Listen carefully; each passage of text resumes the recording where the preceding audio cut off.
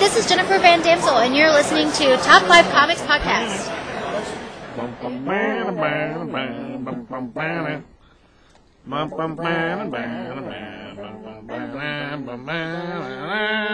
Welcome to Top 5 Comics Podcast. People talk about comics, pop culture, and events. With us today, we have the second suitor, Tyler Brown. Hello there. Master Disaster, Josh 45. What's up? And CBS, which would be me. So today we're doing episode number 166. And we're going to be going over Crush and Lobo number 1 from DC Comics, The Six Sidekicks of Trigger Keaton, Out of Body from Aftershock Comics, The Six Sidekicks is from Image, then Shang-Chi from Marvel, and The Blue Flame from Vault Comics. Before that, do a little bit of news, see what we know what's in the news they talk about. I don't have any news. Well, you got a bunch of lists for me, though. Oh, okay. What did we decide we were going to do? Well, I got a couple pieces before that. We'll go do the list afterwards. You let me know when you're ready. Okay. I got you. The DC Comics presents the Conjuring number 1 has sold out of the distributor, and they're going back to second print. Wow, that's fast. So, yeah, considering it's a prequel to a movie. Right. So, yeah, that's pretty cool. I hear the film's good. It's actually, a buddy of mine says, all right. That's what I've been told, too. Yeah. Like, I haven't seen it yet, but that's what I've been told. It's too scary for me.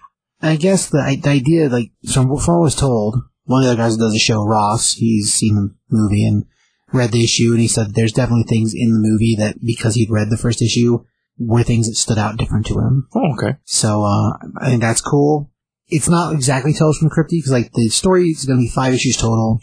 The first part of the story is what tracks as a prequel, and we'll go through the 5 books.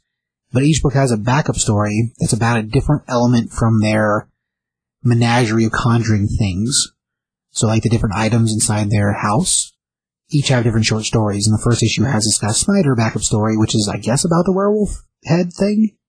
So, like, that's kind of cool. It gives you, broadens pieces from the lore of The Conjuring that we've seen, but weren't really ever discussed very much. So that's pretty cool. Something else more Marvel flavored. So people have been asking, like, what Donny Cates is going to do next, because Venom the 35 is coming out in 2 weeks, and it's the Legacy number 200. It's the end of his Venom run, and, well, now we know. He's going to be taking over the Hulk series, so brand new number 1. As a follow-up to that, Immortal Hulk's going to end at number 50, so Al Ewing's book, and Al is moving over to a brand new Venom series. So basically the two, like, hottest dudes over at Marvel right now are both switching to trade books. So Cates is taking over Hulk, and Ewing's taking Venom. So just trading places, which is kind of crazy, but really cool. So it'll be interesting to see what that looks like, story-wise. But, like, as a thing, they're both, like, both of them are so popular right now. God, Donny Cates is so popular. And Al Ewing's Immortal Hulk, like, it's still getting second prints way into the 40 issues. So it's crazy. That's cool. So it'll be interesting to see what that looks like. We'll probably see actual solicits for it maybe next month. Because, like, Immortal Hulk has at least 2 more issues before it ends. And Venom's giant-size issue that comes out next week is the end of that particular story. So probably real solicits will show up in next month's catalog. So maybe the books will be September-ish. Okay. Maybe. So I mean, that's pretty cool. We also had the announcements come out from the Eisners. Here's where the lists come in. Eisner nominees, we were going to talk about the best comic series was... Continuing series? Continuing series, yes. So best continuing series, we have Bitter Root by David F. Walker by Image Comics. Daredevil by Chip Zdarsky? Zdarsky, yes. Marvel, obviously. The Department of Truth by James Tynion IV. And Martin Simmons, Image Comics. Gideon Falls by Jeff Lemire and Andrea Sorrento, also Image Comics. Stillwater by Chip Zdarsky. Oh, so Chip's on there twice. He's on twice, okay. And Raymond K. Perez. That's Image/Skybound. And then you have, man, I'm going to butcher this, Usagi Yojimbo. Usagi Yojimbo. Thank you. By Sensekai. By Sensekai. That's IDW. Yep. As far as listing there, yeah, we got Zdarsky on there twice. Mhm. We've actually done reviews for all those books on the podcast at one point. And Gideon Falls was a while back. But as far as books are concerned, all those land as decent books. And like artist-wise, Sanford Green's the guy doing the art for Bitter Root. And like that dude's awesome. Marco Cicchetto is doing the art for the Daredevil.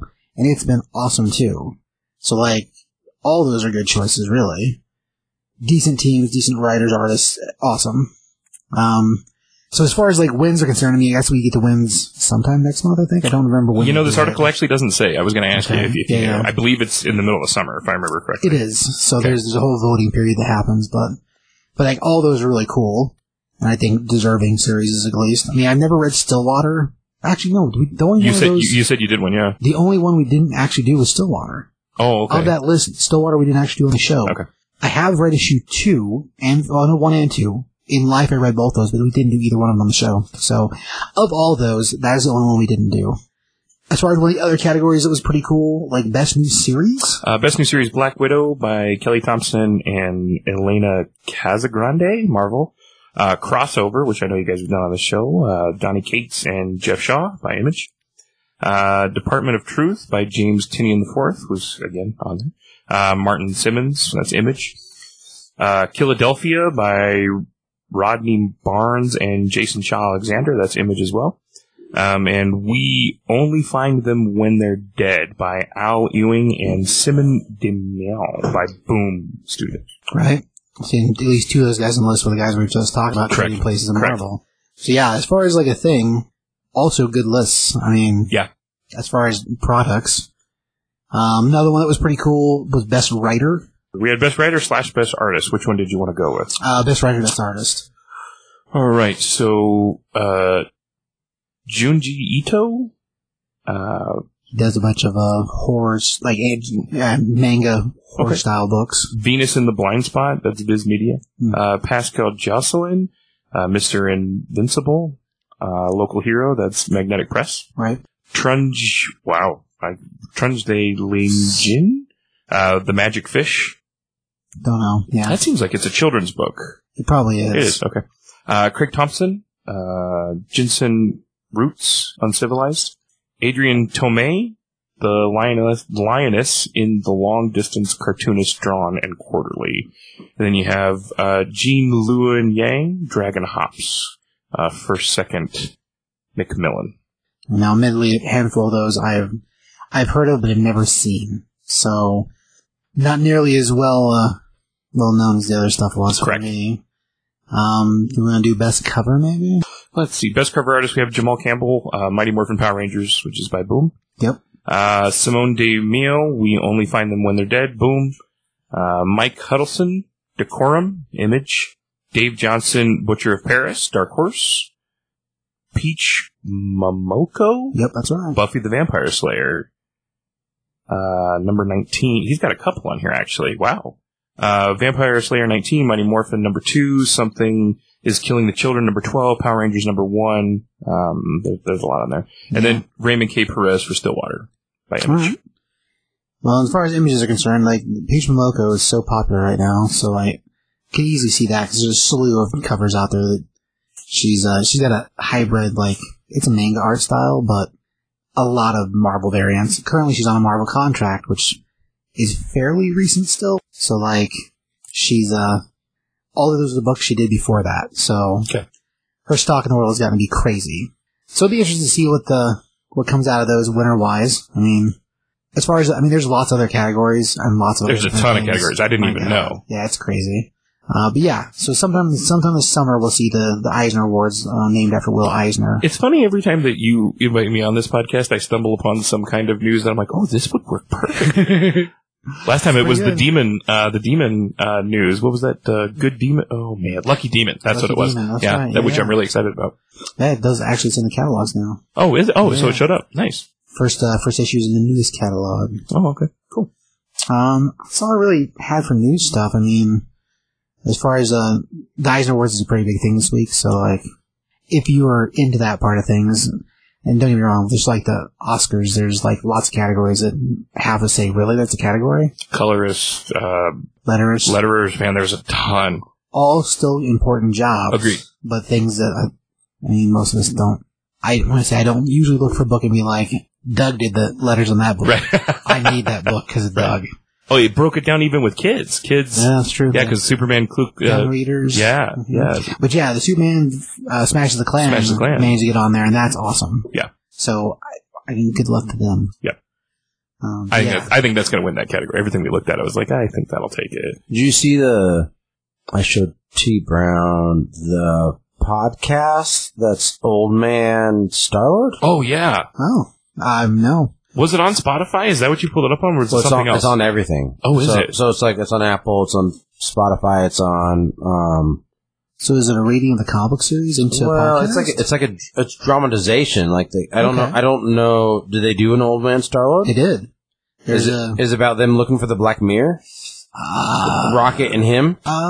That's what the podcast is. Okay. It's a dramatization.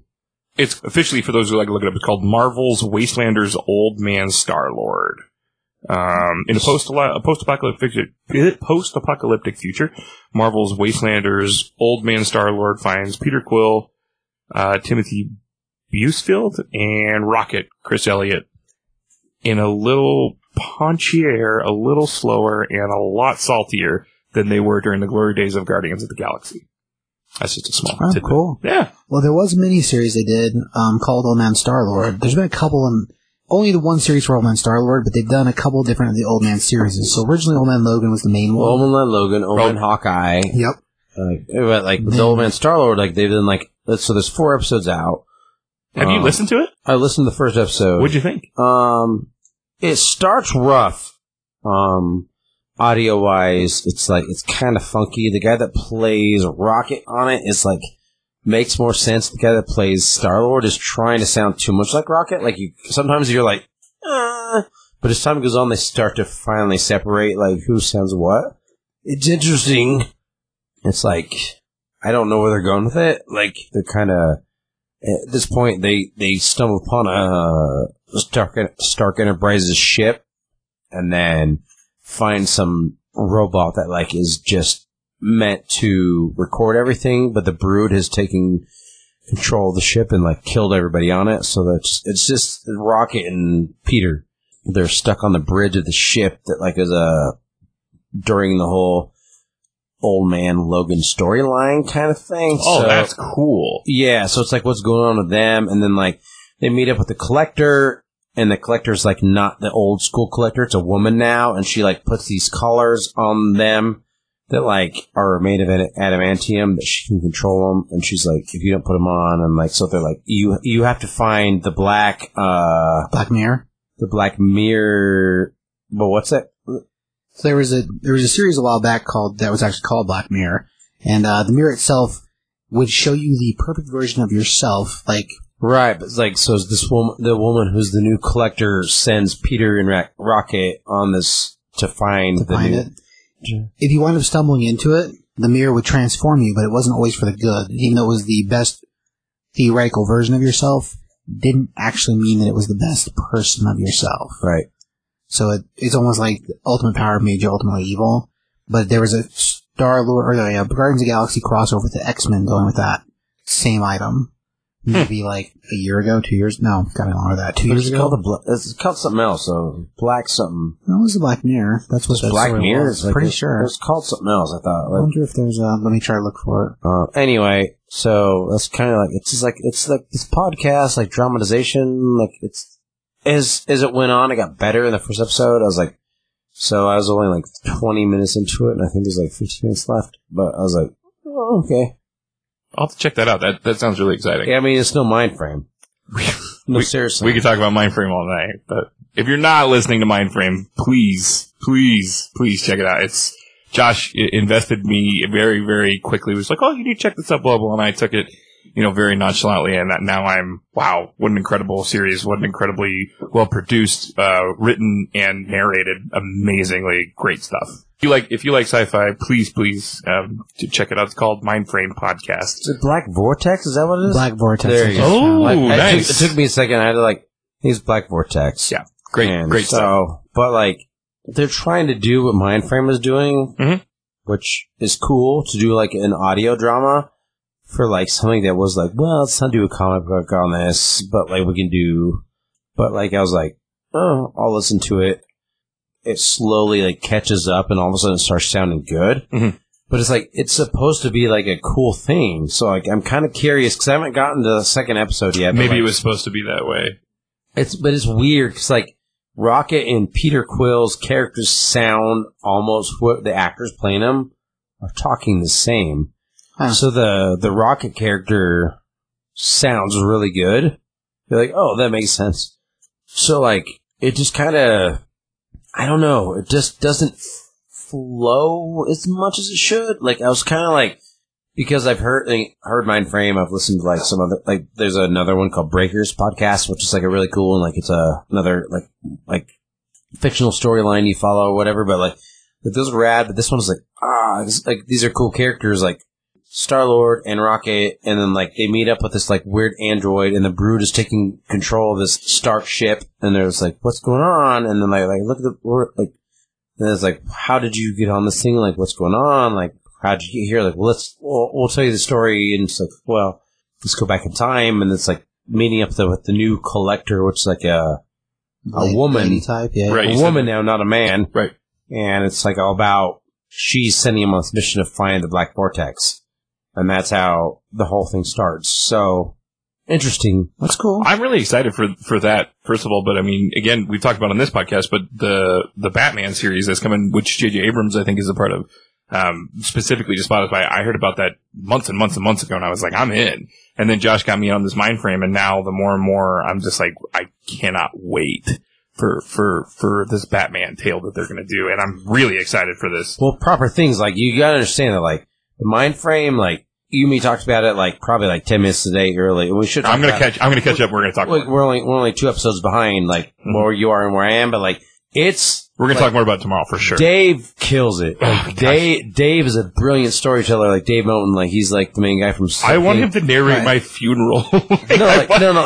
He's a rad dude, man. Gosh. Like, and that's the so good. The biggest thing that really damaged everything, like with COVID and stuff, is like we were supposed to do a Sofa King podcast meetup in Junction last year. Right, yeah. And, like, we were going to do it at the restaurant. It was going to be a big ordeal. Oh, man. That would have been so good. Because of COVID, we had to cancel everything. The year before, we met up with the girls from El Yucateco, and they're great girls. Like, they're like now they're sponsoring Mindframe. Sarah and Amy. Connected to. Yeah, because of Sofa King. Because they sponsor Sofa King. Well, because, like, the Podbelly thing is, like, right. Is Brett, like Brent is like, like Brett Van Tassel. He's like one of the main dudes from Sofa King. Like, but anyway, but Sarah and Amy are brilliant girls. Like, they're awesome. And we like met up with them. We took them to the restaurant. They're like, you guys are awesome. You were amazing. They were supposed to do the next Sofa King meetup in Grand Junction. And we were just like, cause it's kind of centralized, and, it was going to be awesome. It was going to be this rad thing. And then like, COVID happened and ruined everything for everybody, because it was going to happen the weekend that they do the bike race downtown, which is also like a brew fest, and also like all that stuff.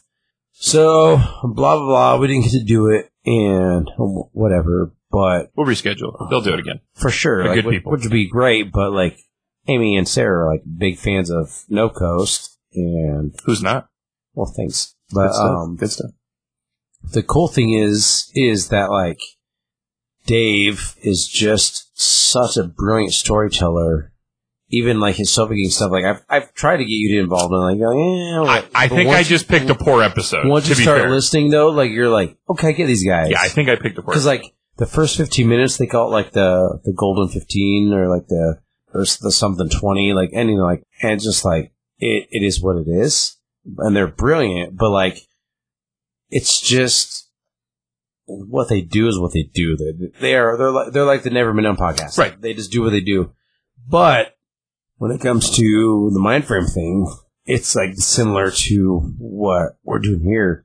So like, but like the Mindframe, like I love science. I love sci-fi. I've read a million sci-fi books over the years, and I don't promote things unless I really, really love them. Like, I don't do it just because I'm like, whatever. Like, just like this podcast. Like I only do this podcast with CBS because he's my best friend. I love this guy. It's like you're on this podcast because you're one of my best friends. I'm honored to be here. Honored to be here. Every time. We do this thing. I was so excited when you texted me. Do you want to be on the podcast? Hey, you better believe it. Love it. But here's the deal. Like, when it comes to Mindframe, it's a sci-fi thing that I just like. It fits. It's such a, how to explain it, man? Like, I mean, my thing was well produced. That was the big thing to me. I mean, and you put it to me as, hey, this is a great concept, and it's out there and it's cool. But to me, the real thing was how well produced the show is, how even keeled he is the entire time when he's talking. I guess produced is the only real thing that I can say. It's so well done from beginning to end. The story's so good, though. Oh, the story is beyond good. It is something that has just really thrown me for a loop. And even as somebody, like, I've read like a million sci-fi novels over the years, like, so like I'm on a different page that you are, and like, and that's fine. Absolutely. And that's fine. It's like it's not that like Dave wrote it a certain way because he's a sci-fi writer, and like he did this thing, but like you're in a place, you're like, whoa, I don't get, and I explain, like, oh, you're like, okay, so like I get things differently than you do. You know what it is, dude? It's he makes it feel so personal. Right. He really, that's the word I was groping for, searching for. He makes it feel so personal to the listener. And I really cherish that. I really do. The Orson Welles War of the Worlds thing where like he's doing that radio broadcast and like people thought that was real life. Mm-hmm. That's kind of like how I feel about like when he's doing this thing where you're like, you feel invested in it. Absolutely. You know what I mean? That's the best way to describe it. And it's so good. Like you've listened to it. Like I try to like see to the first episode. We were talking about it outside. He actually really liked what he heard and so like, far. He's gonna. Well, it's so good. It is so and cool. Dave writes on this level, man. Like I've Orson Scott Card. I could go for days, but it's so good and so like it's wonderful. With this old man Star-Lord thing, I was like, okay, this could be really cool. There's only 4 episodes out, but I'm kind of disappointed so far. Because the bar's pretty high. The bar's pretty high. Yeah, that's a problem. Well, but I mean, like, but the characters in Old Man Star-Lord have already been established. Right. Sure. And so that's the problem, is like, they're trying to... It should be kind of easy. You think so? Anyway, it's something that, like, I think that Marvel could do, tell stories on a different level. Well, there was a book they did before. It was called Wolverine... Oh gosh, Endless Night, or shoot, I don't remember what the title was. Long Night? Yes, Wolverine Long Night. And originally it started as a audio drama, and then it got so popular they turned it into a comic book. So it went the opposite direction. And as a thing, it started as when I say radio drama, I mean like podcast radio drama, the same thing. So it's happened the other direction before. I don't remember enough about Old Man Star-Lord to know if that's the same story or not, just because I don't remember. Mm-hmm. But as far as like a thing, that series ran maybe 8 issues. Okay. And I don't really remember. God, it's been a minute since that happened, so I don't really know if it's the same or not. But as far as a thing, they've done something similar before, and like I guess that particular Wolverine thing had like really amazing voice acting from what I've been told. Now, granted, I've never listened to it. I did read the comic book. The comic's pretty good. It's like dealing with Wolverine being in Alaska. So if somebody out there knows where that is, please hit us up on social media and let us know, because we would be really interested in knowing. Checking it out. Yeah, checking that out. Absolutely. But yeah, as a thing, it's not an undoable situation. No, I think it's a great. Again, I haven't listened to, a lot of things on audio, but the Batman thing was one of the first things that came to me. Sure. And then Josh hit me with this, and now I'm like, wow, I could listen to so much medium with this, and I'm at work, doing whatever I'm doing, and I'm like, this is great. Actually, I was going to ask you, Josh, if I read Lord of the Rings while listening to it, does that mean I read Lord of the Rings? I guess basically. I mean, like you'll give me credit for that, really? Well, Rogan talks about he listens to audiobooks all the time, and like that's. I mean, I really enjoy it. It makes it easier for a lot of people to read the audiobook. Oh, because I can listen so much faster than I can read. Goodness, I can't read. See, I'm the opposite. I don't read good. I'm the opposite, but like it has to be good when I listen to it. Sure. So that's my problem. But the thing is, like, I'd listen to a lot. I'd listen to a lot more audiobooks, but like I'm not going to pay it. Like Audible's really charges expensive. $15 a month, and then per but book. then you got to buy the book. I thought so that it's was just like crummy. It's like yeah, you know, like I don't spend crazy. $15 a month on any streaming service that I am a part of. Yeah. And then, like, you also have to pay for the thing per thing. I'm with you It's because like, I did the same thing. I was like, that's a little egregious. that's stupid. Yeah, And that's my problem with it. Is like, I would listen to 1,000 books a week. Oh yeah, Right. I mean, you and I would no problem. Yeah, Yeah, like, I would crush it. But like, I'm not gonna pay For every single book. $15 a month for Audible, plus Yeah. like you buy each book. Oh, it's more because 15 is just a start. Because I think the $20 a month you Yeah, get, it's stupid. you get That's- certain books that are free. No, let me tell you, that's my frustration. Is Sure. it's like I'm so irritated by it's just an audiobook. Like, Right. let me just buy an audiobook to listen to it. you Well, just sell hopefully the this book and don't medium- sell the service. Go ahead. I'm sorry. No, you're good. Sell the book, don't sell the service. Right. If you Hopefully wanna buy this the medium books. that we're all Yeah. into with Mindframe and with this old man Star-Lord, and maybe if someone again hits us up with this old man Wolverine. Well, it was coming up. Wolverine, Wolver- Longest Night. Longest I'm Night, pretty sure is sorry. the title. Hopefully this medium can kind of continue. We can really get into it because I'm super enjoying it. I can't Anyway, tell you much it's about like the old man Star-Lord. It's like a cool idea and like it's decent. Like it's decently done, but like when you listen to like Mindframe, like you're like It's top tier. Because Dave Murders, like he's a good storyteller. And he's written like this thing that you're like, oh wow, this is really, really It makes me want to read his other one, 313 Pine. It really does. It makes me 182 Pine. 182 Pine. Sorry, Or 181 Pine, which the only reason is like, they only know that because like it's Blink 182. So I think 181 it's 181 Pine, but it used to be called Chaman, New Mexico. Yeah, it changed titles. He said that. Yeah. And so like those three I think are pretty much done. But Yeah, he said that one's finished. Yeah, that's finished. so, but he's like, this is his second trilogy. Mhm. So those are about his first trilogy is about a pandemic. Oh, really? Yeah, it's pretty cool. I'll check that out. But like the fact Mindframe is like a whole nother it's so good. Like I'm glad I'm so glad you told me about I'm it. glad we got to spend like 15-20 minutes on it. We're going to talk more about it tomorrow because I'm going to catch up. We catch up tomorrow, and I'm going to be so excited. All right. Any other news? Oh, I don't think so. That's about, as far as We went through the awards. So so that podcast. We went through the podcast. thing, which is Old Man Star-Lord. So they did or did not do a book about. No, there is a book called Old Man Star-Lord. How many issues are it? I want to say it's 8, Okay. if I remember correctly. They've done, so after Old Man Star-Lord, there's been another one actually. It was called Avengers of the Wasteland. Avengers of the Wasteland, I want to say, I think it was only 6. Well, that's what it's called. So dealing with all they're, from what Josh was saying, Marvel's Wastelanders is what it's called. it's Old Man Star-Lord. That's 2 things combined for one title. Oh, okay. But the other storyline, so in the grand scheme of Old Man storylines, we had Old Man Logan, then Old Man Hawkeye. Don't forget about Old Woman Harley. That's I DC. know. But it is a play. It is. on It is. They were poking fun at it. It totally was. So then after Hawkeye was Old Man Quill. Then after Old Man Quill was Avengers of the Wasteland. And like they all read from the same time frame of Old Man Logan time, but the books themselves, the Hawkeye's a prequel to Old Man Logan, because the way it goes for him in the story, and it's before he lost his eyes. The Star-Lord, best from what I can remember, was happening at the same time. Where the Wasteland Avengers land, I don't really remember that. I'm sure it says it, but I don't remember. But as far as the Old Man series, those are the ones they made. So this sounds like our moniker of the title from both those two, but I don't remember enough about the series for Quill to remember if it's the same thing or not. So I have to go back and look at the books and figure that out, but I don't remember if it is. I'd be surprised if it wasn't, but as a thing, I mean, series-wise, there's a lot of different pieces that Old Man timeline. Sure.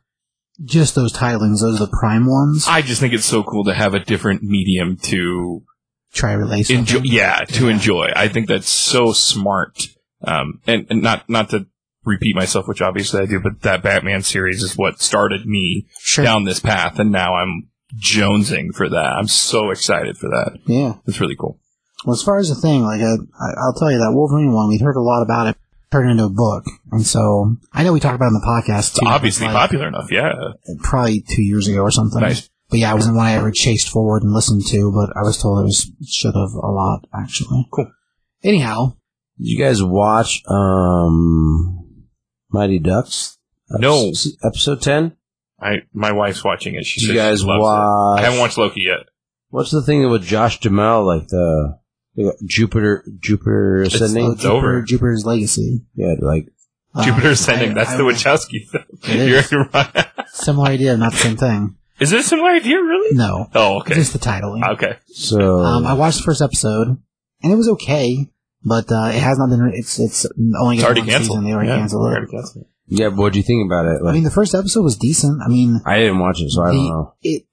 So the costuming is very retro, but it's supposed to be. The only piece that really kind of bothered me in it is that constantly is about, the rules are not killing, and that's fine. Wasn't that the story, though? I mean, it is. But he goes over it so much in the first episode, so many times, it gets to be like, Jesus, you're talking about that again? It's not, like, the first episode was not slow, but I've been told the rest of the series is. And granted, I haven't watched the rest of the series, I've only watched the first episode.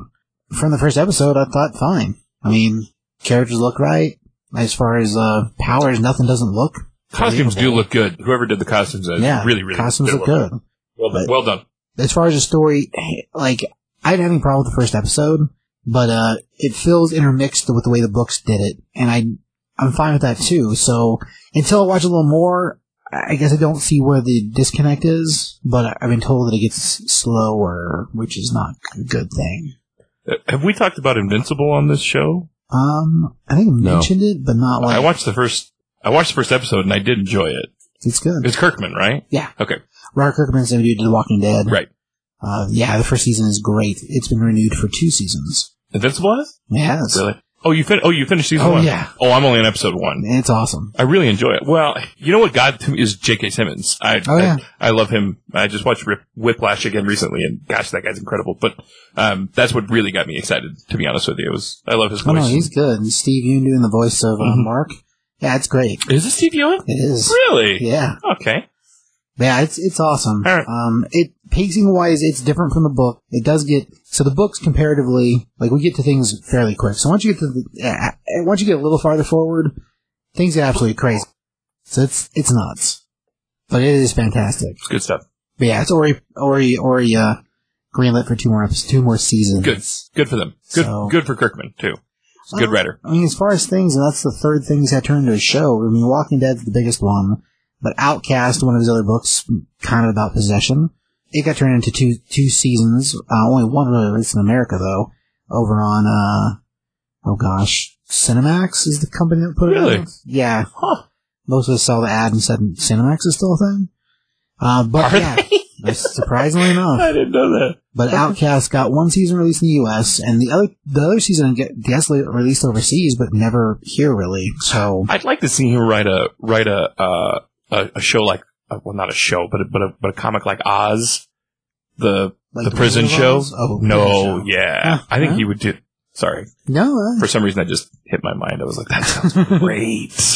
That's exciting. Well, as far as styling, I mean, the dude's got as far as books, I mean, the Walking Dead and Invincible are both the 2 longest running ones, and they are very different books, but also awesome. And like Outcast, very different as well. And he's got another one called Oblivion Song, and it's great too. So the dude's got a handful of other stuff that hasn't even been touched outside of books. And as far as like writing, they're good. Right. So yeah, I think it's awesome. I mean, Invincible landing someplace. I mean, it's great. Corey Smith did the designs of the original batch of characters, and Ryan Otley did the art for a majority of the season. And both those guys are awesome. Yeah, it's definitely the same art. As far as style is concerned, I think it's really cool. But it was great. Not change subject, and I know that this is for a different podcast, but everyone needs to watch Cruella. If you haven't seen it, it's incredible. Oh, yeah. CBS and I were talking about it outside. We're absolutely in love with it. I heard it was really good. Man, you're going to love it. It's I incredible. probably won't, but I really think you are. I think it's hard not to like, but. No, it's good. It's good. So we're moving to books. Just to let you know, there will be spoilers. Mr. Brown, you want to tell us about Crush and Lobo? Oh, I'm going to tell you about Crush and Lobo. This is DC, 1 of 8, Crush and Lobo. Writer is Markio Tamaki. Artist is Amani. Wow, man, I hate to butcher this name, but I'm gonna. Nalupan. Close enough. Yeah. Amanke Nalupan. Book opens, and this is kind of all from Crush's perspective. She's talking about a fight that she's been in recently and kind of what's going on. She fast forwards and says, "Hey, this is the cool part. Let's back up and talk about what happened previously." She's in New York. She fights a couple of people, what looks like a gang of some sort in the street.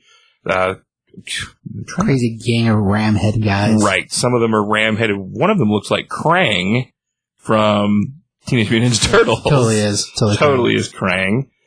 So she fights these aliens in New York, and is just absolutely whipping them left and right. And she comes to this Krang creature who has a lot of tentacles. He's kind of floating around. And he's like, don't do it. And she kicks him. And he kind of, boom, sails away. Yeah. In the meantime, she gets a phone call and she's like, oh no. And she looks down and it is from her girlfriend, Kate. And it says it's a reminder, It's a reminder. It says Kate's birthday in 10 minutes. So she's just like, oh no, I gotta go. I'm gonna be late for this birthday party. She, jumps on her bike and is just hauling over to get to this birthday party. And along the way, she's talking about everything's cool with Kate. Me and her are great. And the only problem is she's normal. And Crush is not. She's obviously very alien. Zarnian. Yes. Yep. Very, very, very Zarnian. If you know the character, you know that she is Lobo's daughter. Si, senor. She's shown up before this, obviously. This is not her first appearance, so we know that she's Lobo's daughter. We move towards the party. There's fireworks. There's all these wonderful tents that's outside. The parents are there, and again, these parents are normal parents. Super excited for their daughter, Kate, and very excited to what seems to be the first meeting of Kate's girlfriend, Crush. And Crush is kind of like, oh, they're so polite and they're so wonderful. She backs into the cake. The cake almost falls. Somebody catches it. Kate is saying, oh, it's okay. Everything's fine. You didn't mess it up. She continues to, they dance. Will you dance with me? There's a great shot of Kate and her. There's a lot of interpersonal monologue going on in her head too. I was just like, I don't fit here. There is, yeah. It's got pretty cool inner monologue stuff. Right. She's got a hard time with kind of these normal people and not coming from a normal family. Her and Kate have a conversation about, your parents are here, and she's like, oh, well, parents, it's my birthday. You didn't expect my parents, and she's like, not all parents come to your birthday. Right. So obviously she's had kind of a different upbringing. Crush kind of moves towards the end of the tent and kind of says, hey, maybe I should go. She kind of stomps away, and as she's stomping away, there are footprints that she's left. These footprints are very pink, and she kind of says, all right, I need to, move on to, kind of get out of the way of these normal people. They light the birthday candles on the cake, and this big cloud of pink gas just comes engulfing all of this party, all of this tent, all these people, and they all kind of start just running. She's like, run, we need to run. Come to find out, Kate comes up to her and kind of says, hey, what the heck's going on? What happened? Crush really doesn't know. She's like, maybe there was some kind of gel on my boot from the fight I was just in mixed with the flames that could have caused so on and so forth. Kate does her best to be as sensitive to the situation as possible, and then says, maybe you should go.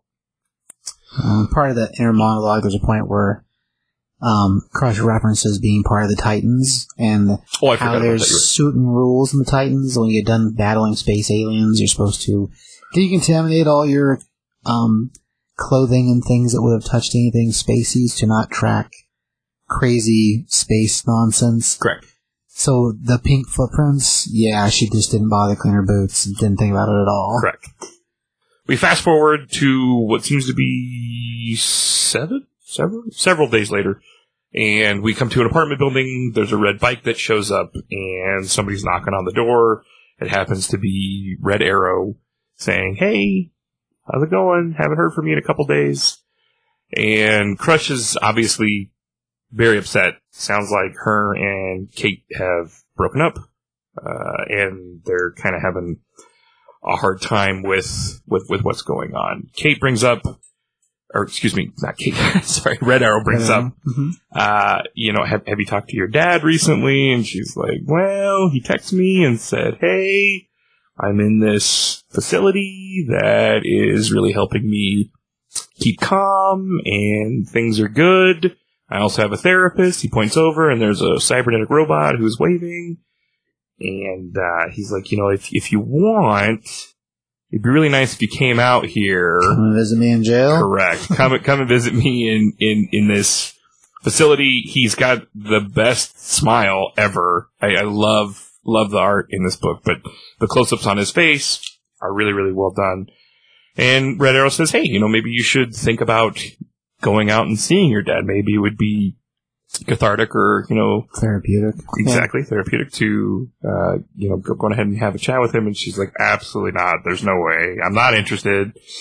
There's no reason for me to do that.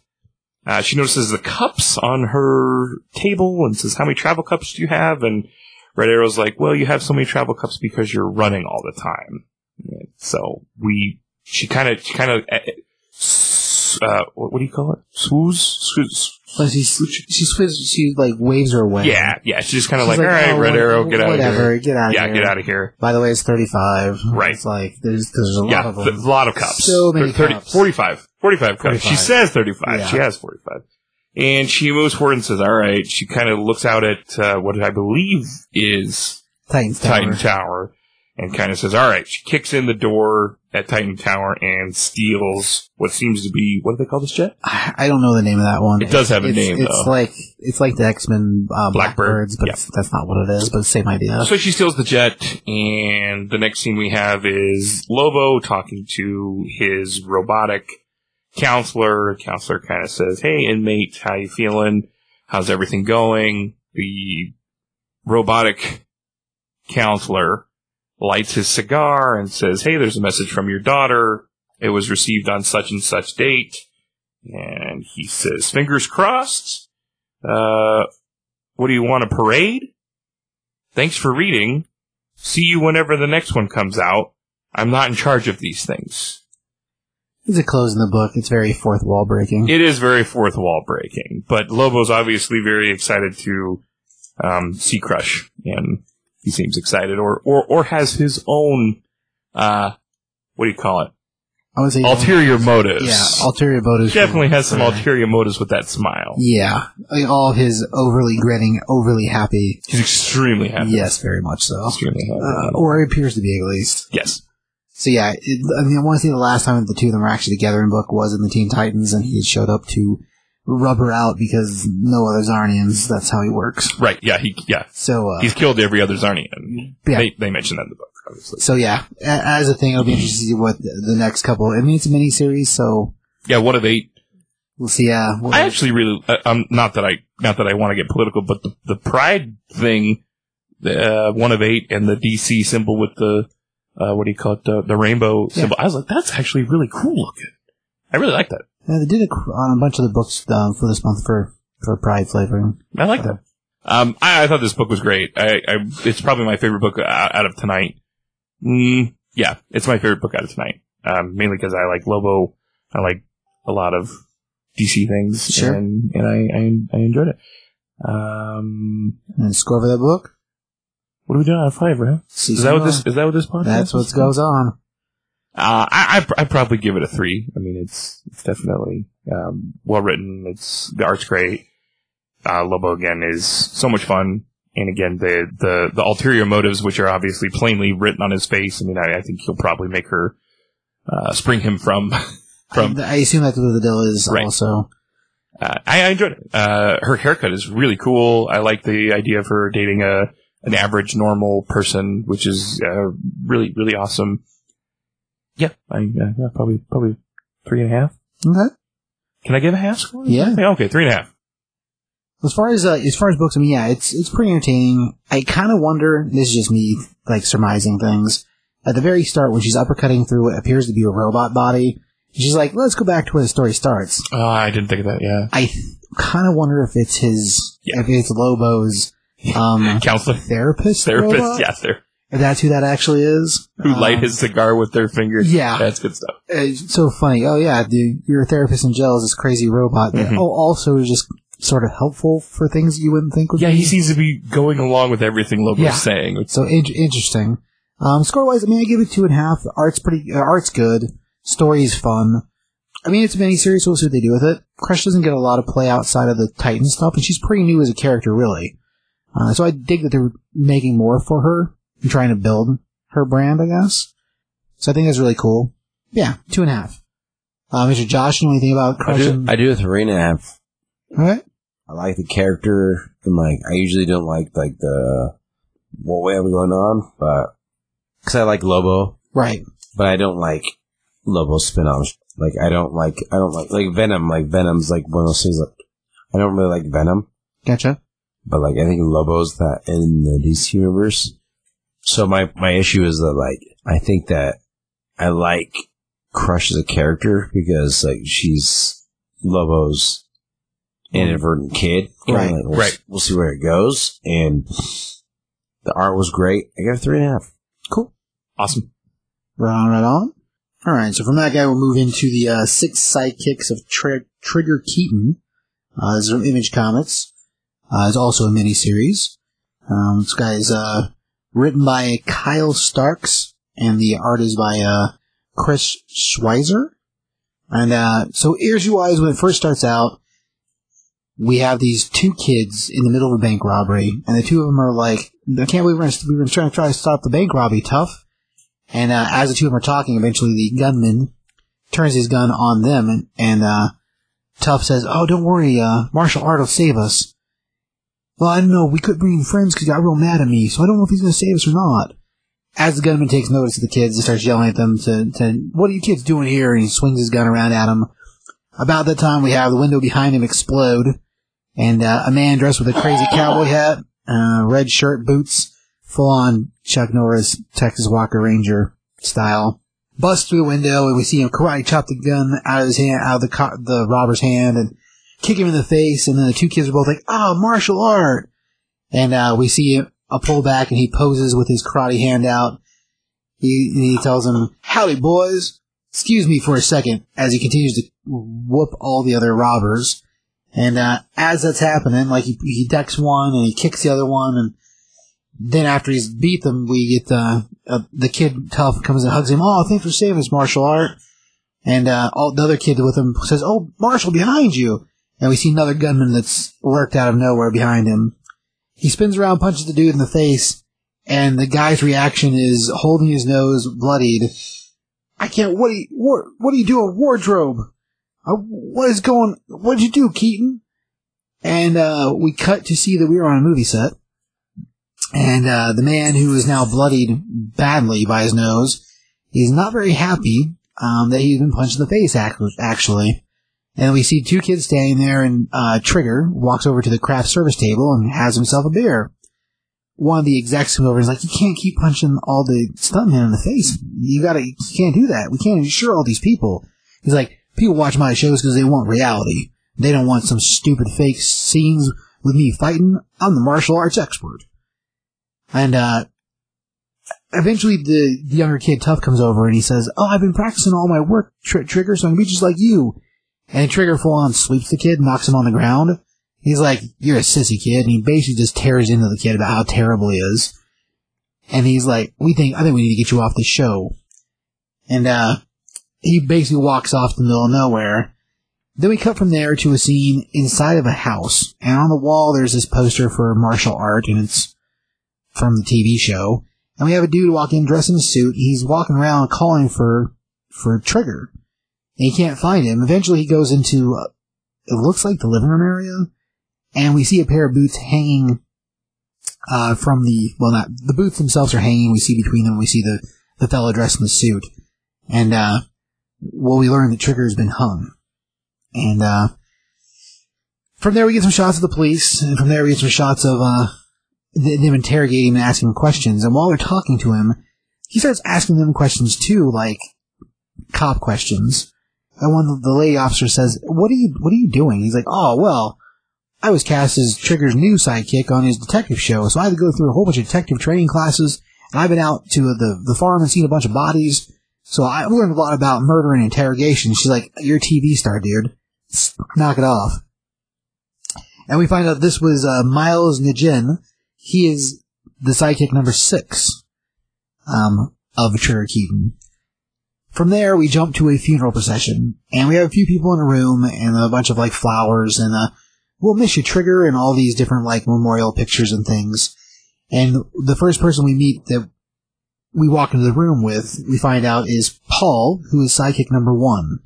So this was tough, the kid that Trigger got fired off the show. And, like, in little border boxes, there's, like, write-ups that would be something from the old school TV guide.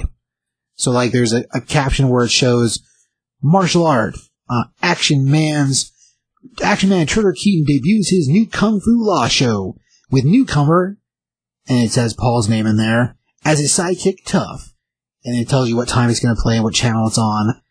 And then the direct opposite panel is a news article about 12-year-old Paul being removed from the show because of backstage bullying by Trigger Keaton and him complaining about it.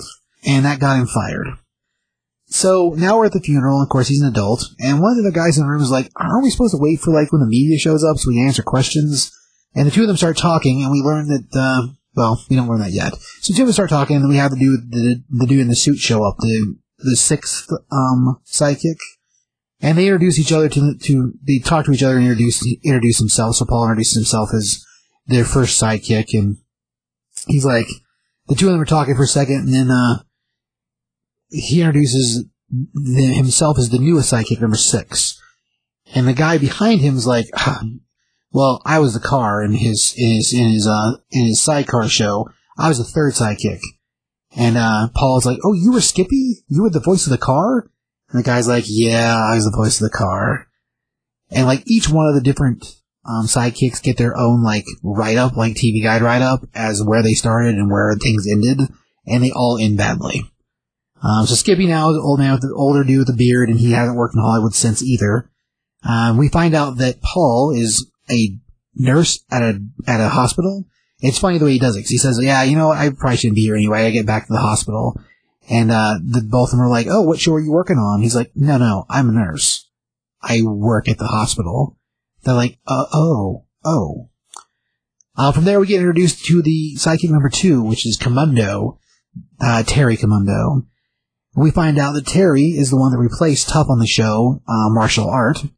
And so Terry is not a fan of Paul, because he feels like Paul's a traitor because he turned in turned in Trigger. And so he shouldn't be there because he's not really a fan of the master. And this dude is got like crazy long hair and like a bandana, is dressed kind of in a kimono top. So he's dressed definitely weird. And like when he first shows up, he's like, pocket beer? You want a pocket beer? Because he's carrying a beer in his pockets. Anyway, get a little more rundown, and then we meet Allison, who is sidekick number 5.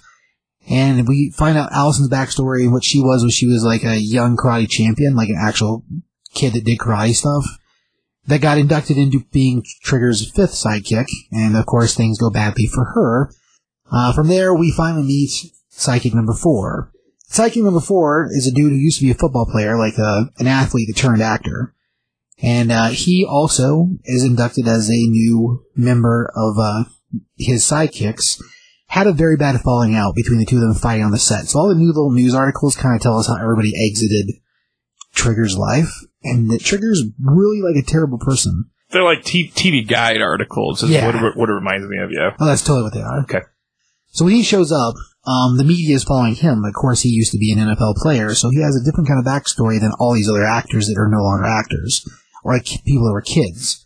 And he goes up into the podium, gives a speech for the media, And he's like, yeah, whenever suicide is really bad, you gotta pay attention to the hotlines. And so he gives a really good, like, speech to the media. And he's like, alright, I'm done. And he turns around and leaves, and the media, of course, follows him, leaving the other sidekicks to be like, I thought we were gonna get interviewed. Like, why are we here?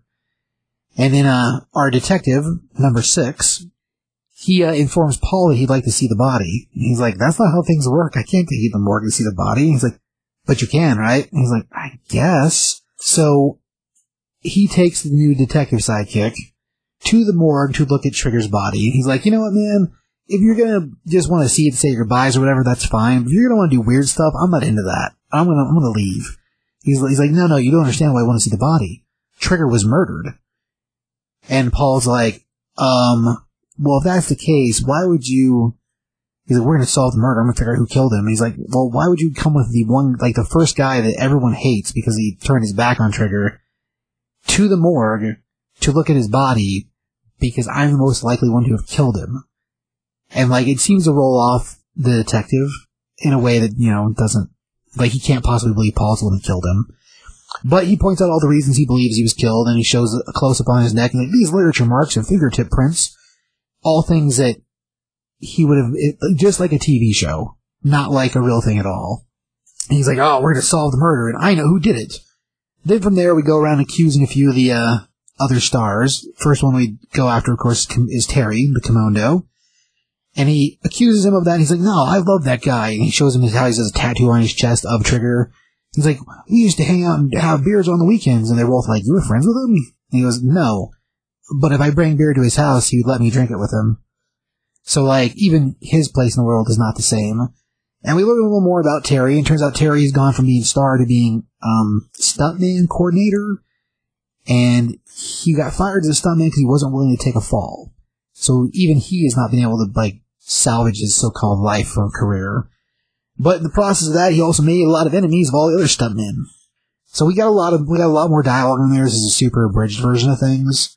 But we meet a batch of the stuntmen who all show up, and they're like, I can't believe you guys are here for this funeral. He is the worst person in Hollywood. He's terrible. He mistreated all of us. He's horrible. I can't believe you're here, Commando.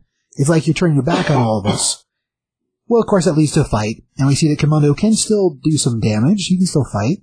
But it turns into a fight between these actors and the stuntmen. And in the process of the fight, I mean, we see Paul he avoids so many different shots. Like, very well.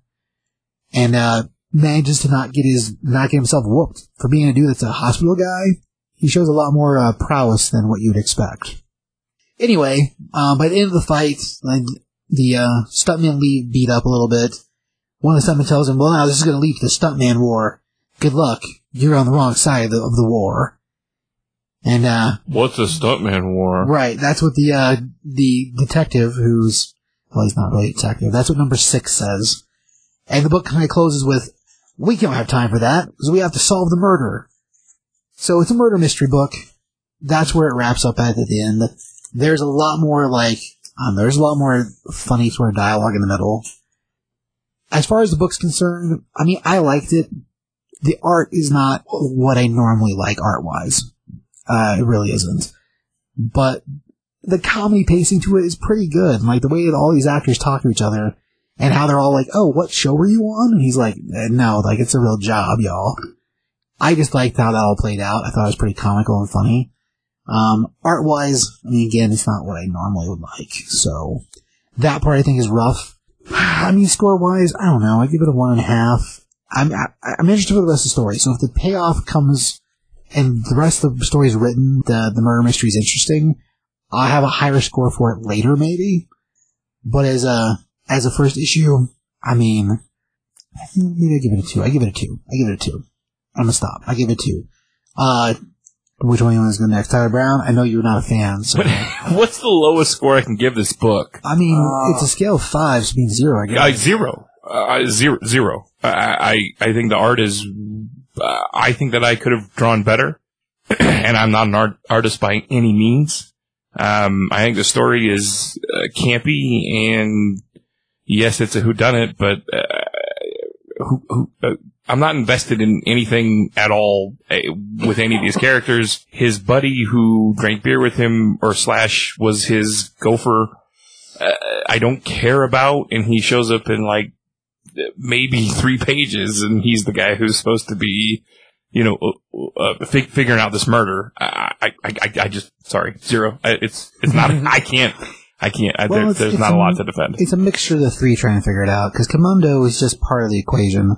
It's the thing that's weirdest about it is the detective character, his show didn't even happen, because Keaton died.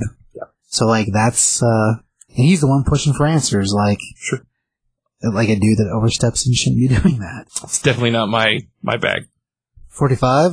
You know about, story-wise, I give it a 4. Art-wise, I give it a 1.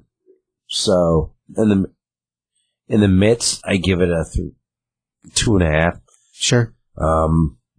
It's a cool idea. I like the idea, like the character, this a-hole who just wants to, he's just like well, he's a terrible person. Yeah. He's mean to everyone. He's a jerk to everyone. He punches dudes, like, just because he can. He's like, he was a famous, it'd be like if Chuck Norris was a jerk. Like, actually a jerk. Yeah, exactly. That's how I took it. But, like, I liked that part of it. And I liked it, like, the character who's supposed to be his partner. The detective? There's too much, like, drama. And a lot of like setup going on. So there's a lot more dialogue than I gave anybody. So like, I kind of get this like weird, like Clint Eastwood like vibe. It's a fine dandy. It's like kind of funny, like how he's like piece of crap, right? But I don't know, like he obviously dies, and so like, but the guy that goes through all the stuff, and like he's like, oh, I know how to solve these mysteries. Well, I mean, that's what he tells us, so it'll be interesting to see who the actual person is, because like they set up all these different numbers of different people, why every one of them would want to kill him, but like it'll be interesting to see how he Columbos it out. So 2.5. Yeah, I give it 2.5. Like it's kind of right in the middle, like balancing the two things between each other. I like the murder mystery part of it, but like. I just see where it goes. Like, I mean, I think of all the books I read tonight, the writing is the best on this book. But like my frustration is just like, where are they going? Right. Again, with an indie book, but I like the fact that this book is kind of like what's going on. It's murder mystery, but like I don't like what's the point? Like where's it going? Sure. Right. Yeah, where are we going? It's very hurry up and wait. That makes a lot of sense. Sure. Well, we'll move on to Out of Body. Sure. Tell me a story about the Out of Body. I will tell you about Out of Body. So Out of Body Part 1, this is Aftershock? Si, senor. Writer is Peter Milligan, and your artist is Inaki Miranda. I'm going to say that sounds close enough. So we start with a gentleman with a top hat, and he is cowering, or excuse me, he's over a cowering man, saying, next time next time I'll have what I want, you maggot. And this man says, I promise. And he says, promises are just as similar as dreams, but so too are nightmares, which I thought was actually really, really clever. And we move to this man who is cowering and saying, I'll have it done in 2 days, with your magic spells, so on and so forth.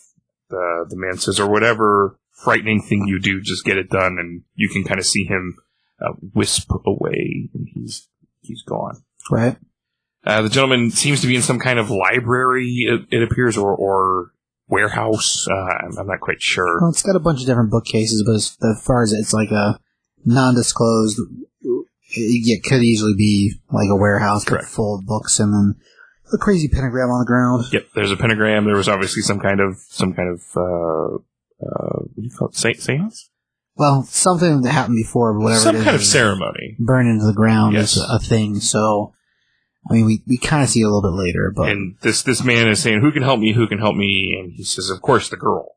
The girl, of course, the girl. We move to what seems to be a shack, very small home, with a truck outside. And sort of middle America-like. Correct. Kind of a backwoods area. We move inside, and there's a woman who is obviously a medium of some sort. She's having a conversation with many, many dead people. The first one that she kind of is... It's hard because her conversation, which is allowed, is dealing with multiple entities speaking to her at the same time. And she's kind of saying, you need to go away. Wait, I see it. Yes. Out of the darkness, a figure, and she sees a shadow come up with a wrench. This wrench swings towards her. There's blood. She's obviously, again, some kind of medium who is having multiple spirits talk to her at once. An old woman kind of bursts through the door and says, hey, Yaphet? I think Is so. that how you say that? Probably. Japhet, that's how it goes, Yaphet. My mother's out in the pig pen, and my mother is causing a ruckus with my livestock, and I need you to come help me. And of course, this woman's like, I said I'd do it later. And she's like, no, you need to help me now. And she's like, no, I said now. From there, we move to a man who's in a coma of some sort. He's obviously in a hospital. He's on life support. There's a attending nurse or doctor there saying, "Hey, this man is under what do you call it? Life support. Sorry, life support." Right. And she's speaking to a relative of his, and this man says, can he hear us? And she says, oh, maybe, possibly. And then we move into the inner monologue of this character. And he says, yes, I can hear them. I can absolutely hear them. And from there, we move into his inner monologue talking about what he can and cannot hear. And from there on, his perspective is from his eyes, which are open. He blinks, and the people in the hospital say, oh, he blinked. And the nurse or attending doctor kind of says, it's probably just an involuntary spasm that kind of happens when people are in a coma. This man is obviously trying to remember things about what's going on, why is he in a coma, how he got where he is. Correct. How did I get in this hospital bed? He realizes that he was at a nightclub called Doyle's. I was in Doyle's, my favorite bar of all time. I'm hanging out. I'm doing whatever. I stepped outside. I looked to my left, and then, bam, nothing. Can't remember anything after that moment. Again, this is all the inner monologue of this gentleman, and he has another man walk in with glasses and chewing gum. He kind of describes the inner monologue that this guy's describing. He can actually smell the mints coming off of his breath, and is thinking, okay, maybe he's an ex-smoker, or maybe he's trying to quit smoking or whatever. This gentleman kind of comes in and says, hey, I want to speak to a doctor. And this lady says, oh, I'm the attending, how can I help you? And she says, well, visiting hours are over. She says, I'm a detective with homicide. And she says, I got a few questions about Mr. Collins. This is the first time we get his name. She says, homicide. You're a homicide detective. And he says, the last time I looked, Mr. Collins wasn't exactly dead. He says, come on, it's only a matter of time. And what do you base your prognosis, excuse me. So I've seen enough bodies, scraped off the sidewalk to know when the ones that ain't gonna make it. Again, the inner monologue of, Mr. Collins is saying, this guy is kind of a jerk, but is very thorough in what he does and does not do. Like what he observes and what he describes about our hospital patient. Yeah, the dude knows his job, even Correct. if he's a jerk. Correct. And he's like, yeah, he's on life support, so it's only a matter of time before you unplug it, and he is dead, and it is murder. Correct. So I got questions. Right. And so his questions basically are, do you know anything about the attack? And they kind of said, no, I don't know anything. And then we moved into again, Mr. Collins trying to figure out what happened to him. Right, what happened to him. Moving from there, who killed me? Who, why? And then we move into, there's a visitor named Dan. Visitor named Dan says, I don't know if you can hear me, but I want you to know that everyone's rooting for you. This visitor's name is Milton Main, who specializes in interpersonal psychology. This is a guy who obviously Mr. Collins knows and seems to be very familiar with. We move on from there, and this guy's kind of like, yeah, well, we hope we're all pulling for you. We hope you make it out. Yeah, plenty to say for myself. What the hell does he mean by everyone's pulling for me? Again, we move from Mr. Collins' perspective, and he's kind of coming out of his body at this point. Yep. And he moves into our lady friend here, who I don't know if I said her name yet. What did I say? Left. Oh, man. Yafet? Left, what? I think it was left. I can't remember. Oh, man. Oh, no, I gotta go back. Otherwise, I'm gonna butcher it. Yafet. You were right. Yeah. Yafet, who is still, having her, conversation with, other spirits of sort, and Mr. Collins, or Dan, kind of jumps into whatever she's seeing with a suit and a tie, and that's how she sees him, and he sees her as sitting on his bedside, and they have a conversation talking about how many times, do I have to tell you? She's talking to another spirit, sorry. She says, how many times do I have to tell you to get a life? And then she turns around, and his spirit is gone, and we come to the man who we saw in the beginning over the cowering man, and he is in a purple suit saying, hey, I need you to take care of something, and again, she, disappears, she's gone. From there, we move to, go ahead. So the dude she's having that conversation with is the guy from the beginning, and it's like he appeared to her in an astro form to basically try to get her to do something for him. Right, it's very... shake her down. Yeah. And then, she basically banishes him away, but we see that both her and him manage to project themselves outside their bodies, because when she's in the hospital room, she's sitting on his bed. She's on Dan's bed, yeah. And then the other dude appears to her in her own home. Correct. So, as far as the thing, both of them managed to be able to do similar things projection-wise. But it seems like, at least as you read the book, it seems like the guy that we saw the weird wrench thing from, it plays up the idea that it was Dan, the dude that got hit in the head. Because in the hospital bed, his head's all bandaged up, too. Correct. So it seems like that's probably who she was talking to originally. Right. Whenever her mom burst in. You think so? Yeah, I do. I think so. Okay. From there, we move to a shadowed man who says, well, maggot. And the man in the purple says, well, she found someone new. Dorian? Someone freshly minted. Someone worth waiting a little longer for.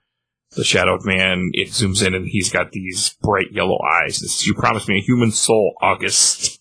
Now we know the man's name is August.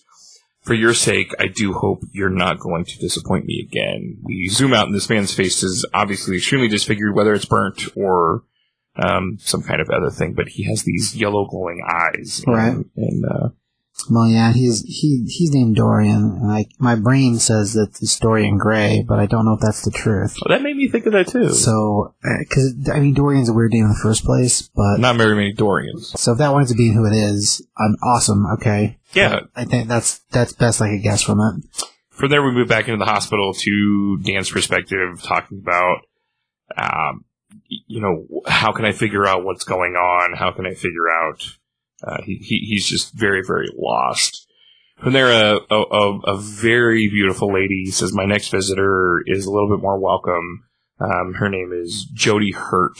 So when it comes in, sits down, calls him baby, gives him a kiss on the forehead. He then goes on, again, in his inner monologue to explain that him and this woman are having an affair. She's married, he's not, but she's planning on leaving her husband. Right, or whole sordid affair. Correct. She then says, all right, baby, I'm going to send you on a little trip. I have to be quick.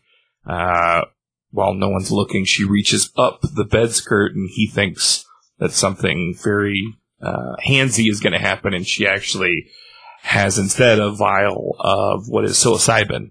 Right. And injects him with the psilocybin. Again, the whole time Dan's under what appears to be some kind of life, or not coma, but he's obviously on life support, but his eyes are open.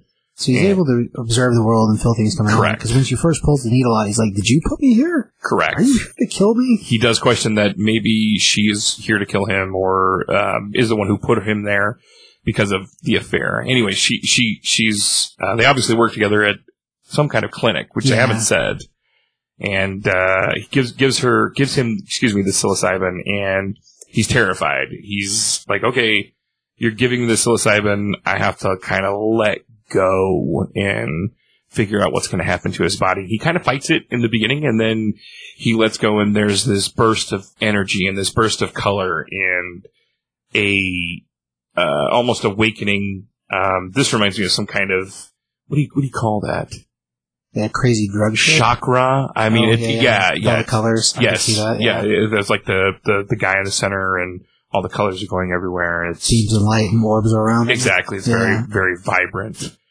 From there, Dan moves into a memory with his co-partner, Roger Lim, talking about their work together. He's trying to access this memory, basically, of who contacted him on the phone right before he headed to his favorite bar. Right. He focuses really, really hard on this and tries to say, okay, who's this person contacting me? And he gets it, finally. Okay, the truth. Here it comes. Boom. This is it. And then the psilocybin kind of takes over, and it, as he says, it slips through his fingers, and he can't remember what it was. Exactly. Can't remember what it was. And the next thing he remembers is a pig's snout.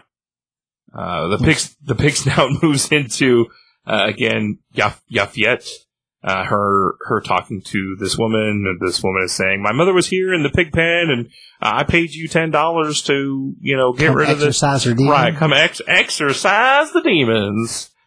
From there we move back to Dan, who is having this, out-of-body experience, trying to, again, figure out, what's going on. How can he, take care of everything that he needs to take care of, and then bam, as if there was some kind of shock of lightning, it turns out that he has company, and there's 1,000 souls leaving bodies out of this building. It's actually really, really well done, really well art.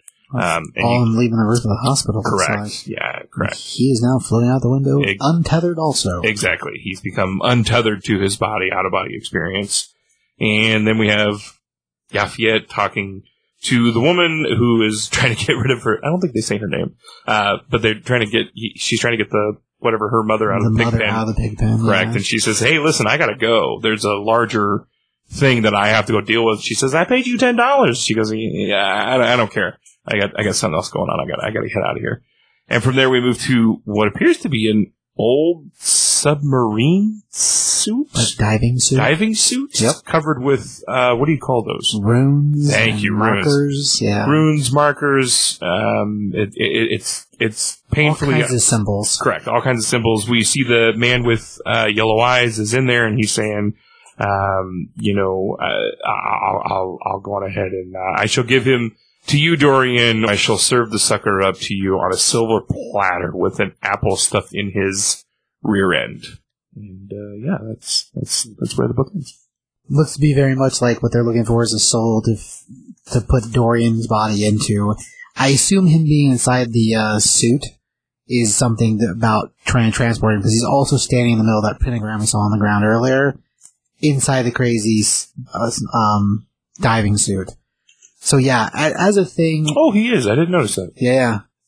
Well, the minute was answering there from the warehouse, best I can tell, it seems like our Stooley is supposed to be finding a new host body for Dorian or a soul for him. One of those two things. Of some sort, yeah. You're right. It seems like our dude that got conked in the head seems to be the first choice, but how those two things line up, don't know quite yet. So my question is whether the psilocybin is what affected him having that out-of-body experience, Whether he full on died. Correct, or whether he passed away and now he's moved on to the astral plane. Both good questions, because if the truth winds up being that Dorian inside the diving suit is actually waiting to be put into a body, then the question becomes, well, what really loosened him from his body? Was it the injection? Was it the hit in the head? Like, right? How does that work? And we still don't know who smacked him in the head with the wrench. Yeah, at this point we have like 3 faces that could possibly be the people that did it, but no idea. I mean, I doubt it's the girlfriend, only because... Yeah, no, she seems... If that was the case, it means... I don't know if she would come the same way to the hospital the way she did. Right. But, yeah, as a thing, it's a good question. What do you know score-wise about the out-of-body? I'd give it probably a 3. I really enjoyed it. I liked the art quite a bit. I liked the story. It reminds me, and not to backtrack, but it reminds me very... It seems to be very similar to the Extraordinary, or XO, that I read last time I was on this podcast. Episode? Correct. Yeah. Was that the last episode? It was. Oh, okay. I really enjoyed that book. This seems very similar, and I really enjoyed the concept for sure. Yeah, it's very smart. I give it a 3.5. Cool. 45. You go to 3. Okay. Yeah. I follow suit. I'm with you guys. I think 3. The art's pretty decent. The story's interesting. So, like, how those things line up, and if it turns out the truth of us guessing that Dorian Gray is actually the truth, I think that's an interesting idea. I do like Dorian Gray quite a bit. Right. So it'll be interesting to see how that plays out and how that fits together. But, I mean, like you said, there's not that many people named Dorian, and it's a kind of particular name. Yep. And would make for a very interesting concept to go on. Right. Let's see. Well, from there, we'll move into Shang-Chi from Marvel Comics. Do it. So this is Shang-Chi issue number 1, and this is a series following up a mini-series that happened. So before this one, there was a 5-part mini-series that set a bunch of things in motion that this book is recovering from. There is a write-up at the front of it, like most Marvel books do, that reference the pieces I think you need to understand where we're going from, as far as the story's concerned. I think it's okay if you do the previously, which, again, I mean, I asked you about reading... when I started reading, because I was like, hey, does this have something prior in issue 0? And then you were like, oh, well, there's a previous right there, and it made a lot of sense. So. Right. I mean, it lines out part of what's going on with the story. I mean, previous storyline, we basically had Shang-Chi take over as the head of the, I guess, ninja organization that his father used to run. It says the name. It doesn't say the name of it. Oh, it does. Where is it at? I thought it did. Oh, yeah, the 5 Weapons Society. 5 Weapons, right. So, because of his father's death and battling one of the other members of the 5 Weapons Society, he has now become the main leader of the criminal organization. So, including all the drugs, guns, everything, now Shang-Chi is the head of the family, as it were. So, when we pick up the book first starts, it's in New York, of course, and he's out on a date. And we did actually meet the girl he's on a date with in the previous book. As far as the thing... They're having dinner at a fancy restaurant, and we get some interpersonal stuff about Shang-Chi being like, I've been wanting to ask her out for so long, and like, now I finally have a little bit of a break from my family, I can finally get one date. And as they're talking, she's talking about how her family always wanted her to take over the family business of being a baker, and she said the first time I pulled the rolls out the oven, they tasted terrible, my grandmother gave up on that. So I became a lawyer. So the thing you have to do is fulfill everything your family wanted, so they'll let you do what you want. And Shang-Chi kind of has an inner joke about that to himself. And then he starts getting text messages. He answers he looks at it and answers the first one. She's like, oh, do you need to go? And he's like, no, it's fine. It's just my sister texting. Let me respond to her real quick. And we find out through the text messages that his sister is currently on a stakeout, watching a man they believe is connected to the drug ring, and they're trying to figure out where all that's happening.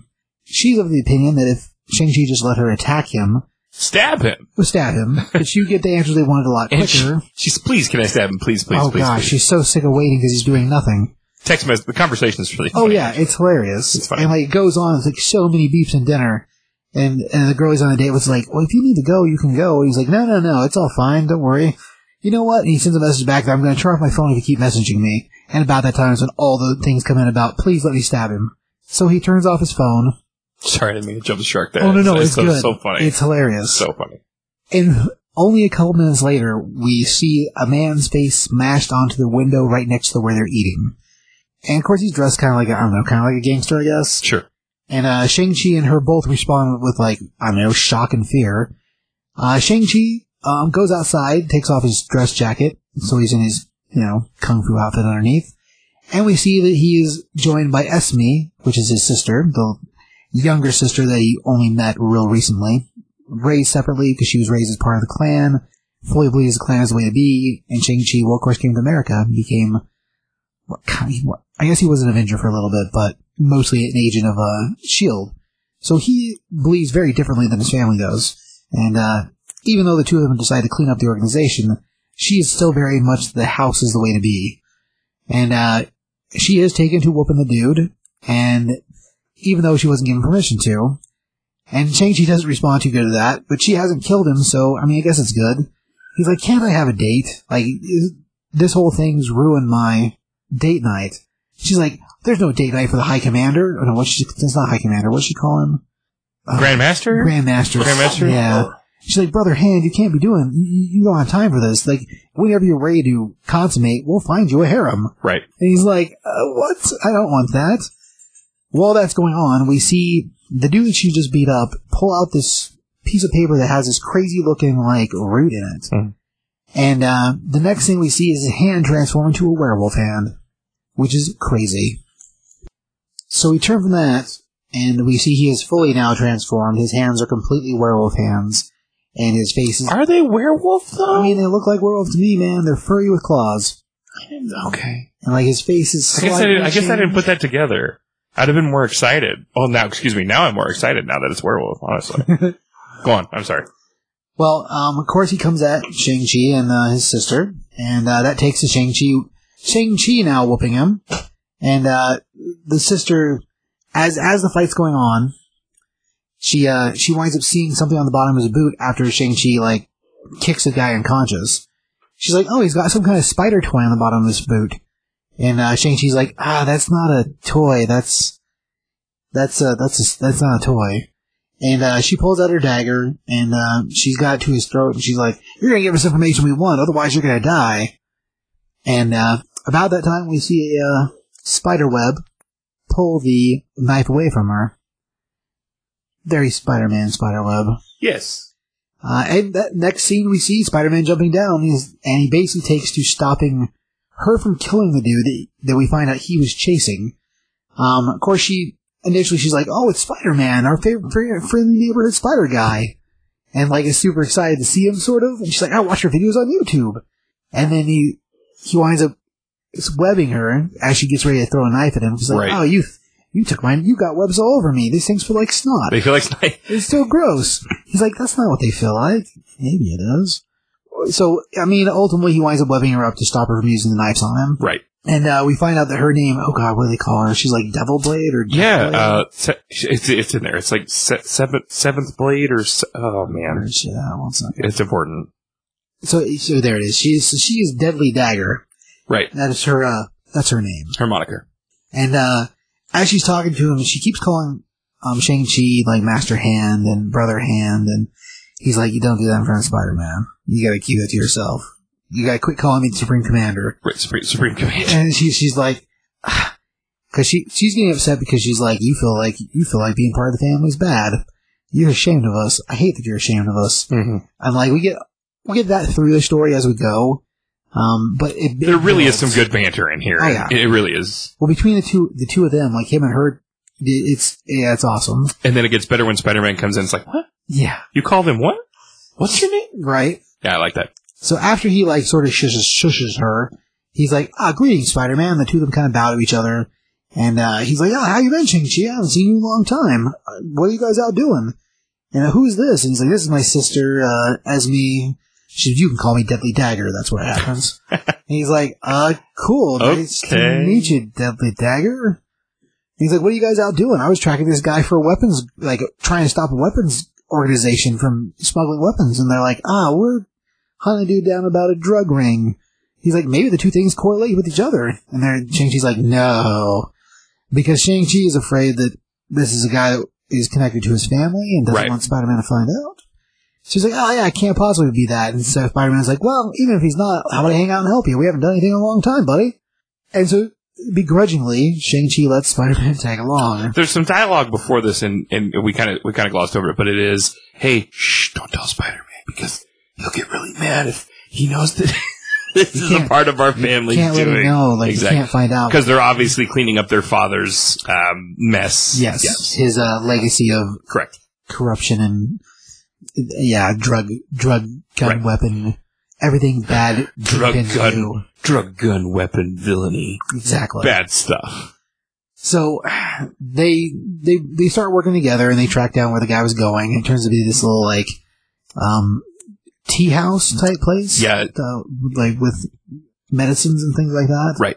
And they get there and Spider-Man's like, oh, I'll go check around the perimeter. And Shang-Chi's like, I'm not going to come with you because he's going to try to make sure he doesn't see something he shouldn't see. Right. And Esme's like, well, I guess I'll come with you. He's like, no, you stay here.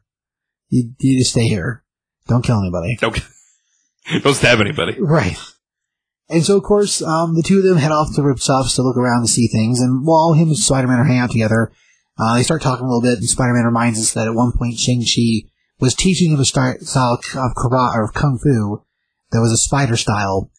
Back during the Spider Island story, Spider-Man lost his... It wasn't Spider Island. Yeah, it was. Yeah. Spider Island. Yep, Spider Island. He lost his spider sense power. And so in order to try to still be Spider-Man, he sought out the help of Shang-Chi to teach him how to hone his skills in order to try to make up for not having it anymore. I really like that. It's a pretty cool throwback. It is, yeah. I was like, that is really smart. It's really well done. It's well written.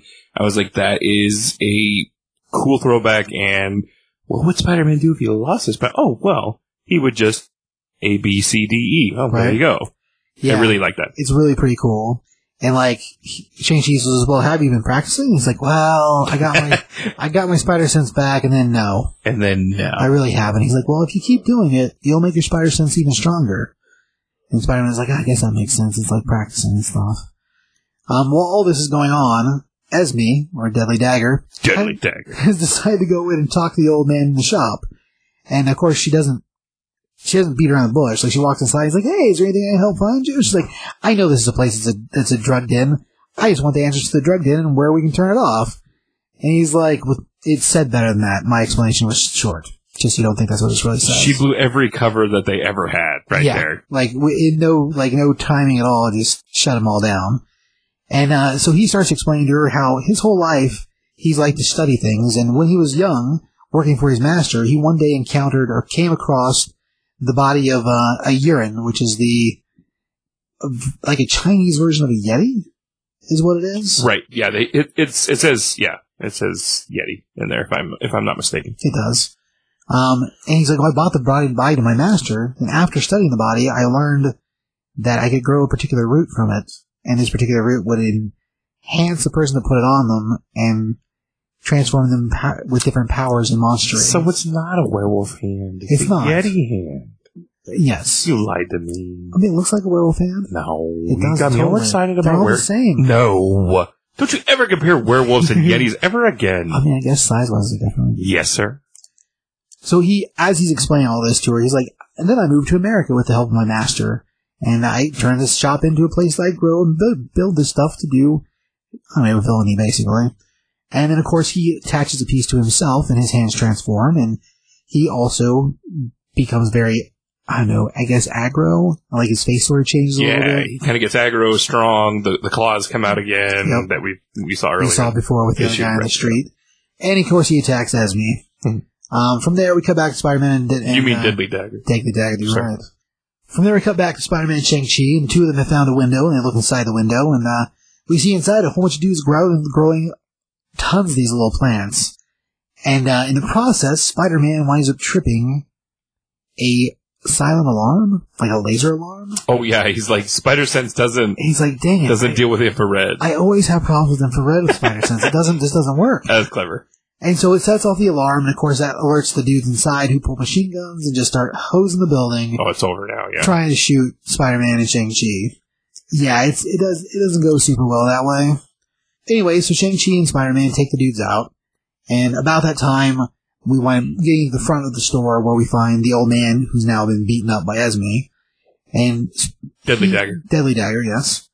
And he's still talking, but he's like, "Oh, help me up, help an old man up." And Spider-Man's like, "Okay, old man," and he goes to help him up. And about that time, he sticks one of the roots in Spider-Man's face. Does it remind you of a parasite? It kind of does. It's the first thing that almost alien-like. I mean, the way it behaves person. is definitely crazy. Yeah. I mean, kind of like a symbiote, except maybe not with its own personality. Perfect. Yeah. But that transforms Spider-Man. This root on his face. Yes.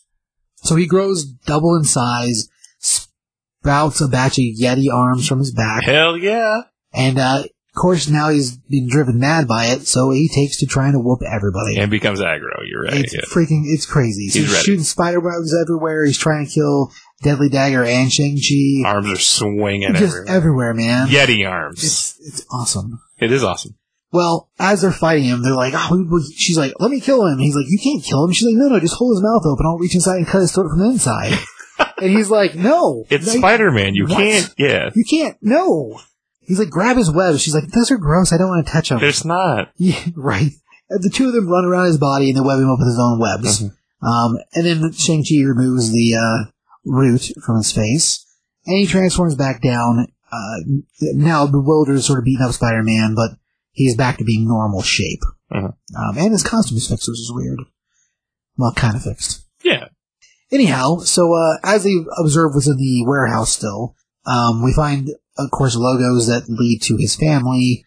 And then eventually he's just like, "You know what, man, I can't beat around the bush anymore. I just gotta tell you the truth. Like, all this stuff's connected to my family. Right. I'm trying to fix things and stop it, I guess. But we need to bring our ninjas and people in here to confiscate all this." And the sister's like, "Yeah, if we call the cops now, any of our enemies that get this would totally use it on us to take us out." Does this remind you of, like, the Men in Black cleanup crew? Because that's the first thing I thought of. Oh, yeah. It's like, just in ninja costumes. I need a quarantine crew at X. Yeah. That's exactly how it goes. They're all in ninja costumes, and they're cleaning up, and they're getting rid of all the evidence. And so, like, as that's all going on, Spider-Man's like, he's like, "Yeah, I'm the High Commander now. I'm the leader of the entire organization." And we see, like, they even come with, like, what looks like a helicarrier, even though it's not, but it looks just like one. It does. And so you collect all the evidence, and Spider-Man's like, man, it's like he's like, "Yeah, well, we're covering it up, Spider-Man." And he's like, "Are you ready to be helped up yet? Because, I'll help you up." And so he basically lifts Spider-Man up, and he's like, Spider-Man's like, "Are you still one of us, man? Are you still on the good side?" And he's like, "What does your spider sense tell you?" "Away, Shang-Chi." And the ship flies away, and Spider-Man's left staying there, like, no spider sense happening, so he should, I guess, theoretically know that Shang-Chi is still good. But, I mean, it's a questionable thing, considering how much we've talked about Spider-Man's sense only working on certain things. But from there, we cut to across Chinatown, and we see the old man from the drugstore running through the alleys, and he encounters a shadowy figure that basically offers him a proposition. It's like, "I have an offer for you, King Wildman," which I did not mention earlier, but the old man in the drugstore, his name was King Wildman. Wildman. Yeah. So I missed that piece in there. That's all right. Anyway, so the shadowy figure, we don't really know who it is, but the tagline at the bottom of the page tells us next issue we should expect a battle with Captain America. And they show us the cover of the next issue with the back page. Oh, I didn't see that. And it looks awesome. Like Give me that. Two of them smashing out of a window, Shang-Chi jumping into Captain America, basically. It's awesome. Oh, so, that's beautiful. Yeah, it's a really cool picture. Like, it's really good. I didn't see that. I'm sorry. No, wow. It's good. I feel dumb. Because the last thing I saw was, "I have an offer for you, King Wildman." I was like, what's that? Right. Oh, there you go. Next. Shang-Chi versus Captain America. Oh, that makes me so much more excited.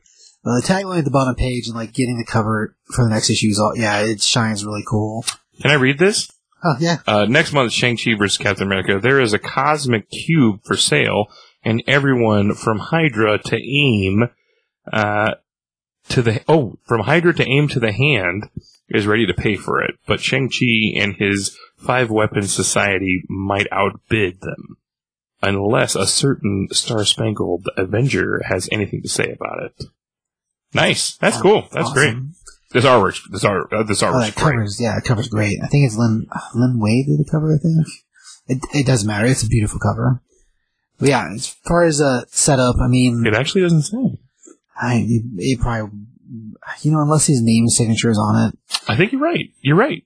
Lin Wayne. Yeah, there it you is. are. Yeah. Well done. I know my artists. Well done. Yeah, Not you do. always, but I change it. No, it's great. As far as like a score, I mean, I dig Shang-Chi. I like that he's getting light shined on him because being a character, he's been around for a long time. And yeah, he's just basically 70s Bruce Lee, because that's the era he showed up in. And as a thing, that's what he basically was, basically. But now we're getting a movie, so we'll see what the movie does. And like, he's had this miniseries, and there was a one-shot last month, so he's getting a lot more traction. And this idea where it's kind of like Shadowland that happened a while back with Daredevil, where Daredevil became the leader of the Hand. So it's got a similar moniker to that, but this whole, everyone being like, well, can't we trust that dude? So it's like, they're pitting him against the Avengers, basically, but not in a way that's really like an actual pitting against them. Right, yeah, it seems very Subject. Very in the moment or subject to change. Yeah, for sure. Happenstance to what's happening. Yeah, very happenstance.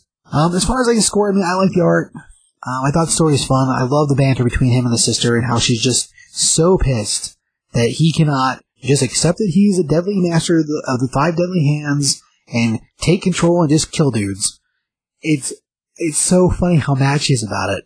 She is. Can I stab him? Can I stab him? Can I stab? If you've ever had a sister or a sibling, you know what this is like. It's like, can I get him? Can I kill him? Can I kill him? Right. It's really clever. Yeah, it's awesome. I mean, score-wise, I love this cover in the first issue, too, with him standing there posed with all the people underneath him. I mean, score-wise, I give it a 3. Like, I thought it was pretty cool. Do you need to read that first paragraph? Yeah, I'm gonna say you do, because it sets up a whole handful of things. It did, yeah. I mean, for sure. As you and I were talking, I was like, what was there in issue 0? Right. I'm going to give it a 3 as well. I gave the Lobo book, which was my favorite. I think it's my second favorite book for the night, because our next one's going to be my favorite. But I gave Lobo the 3 and a 5. Excuse me, 3.5. So I'd give this one probably a 3. Sure. Mr. Josh 45, the Punch Out, Mr. 45 is not feeling well, so yeah, he had to... yeah, so we put him in bed. He's got quite a cough, yeah. Unfortunately.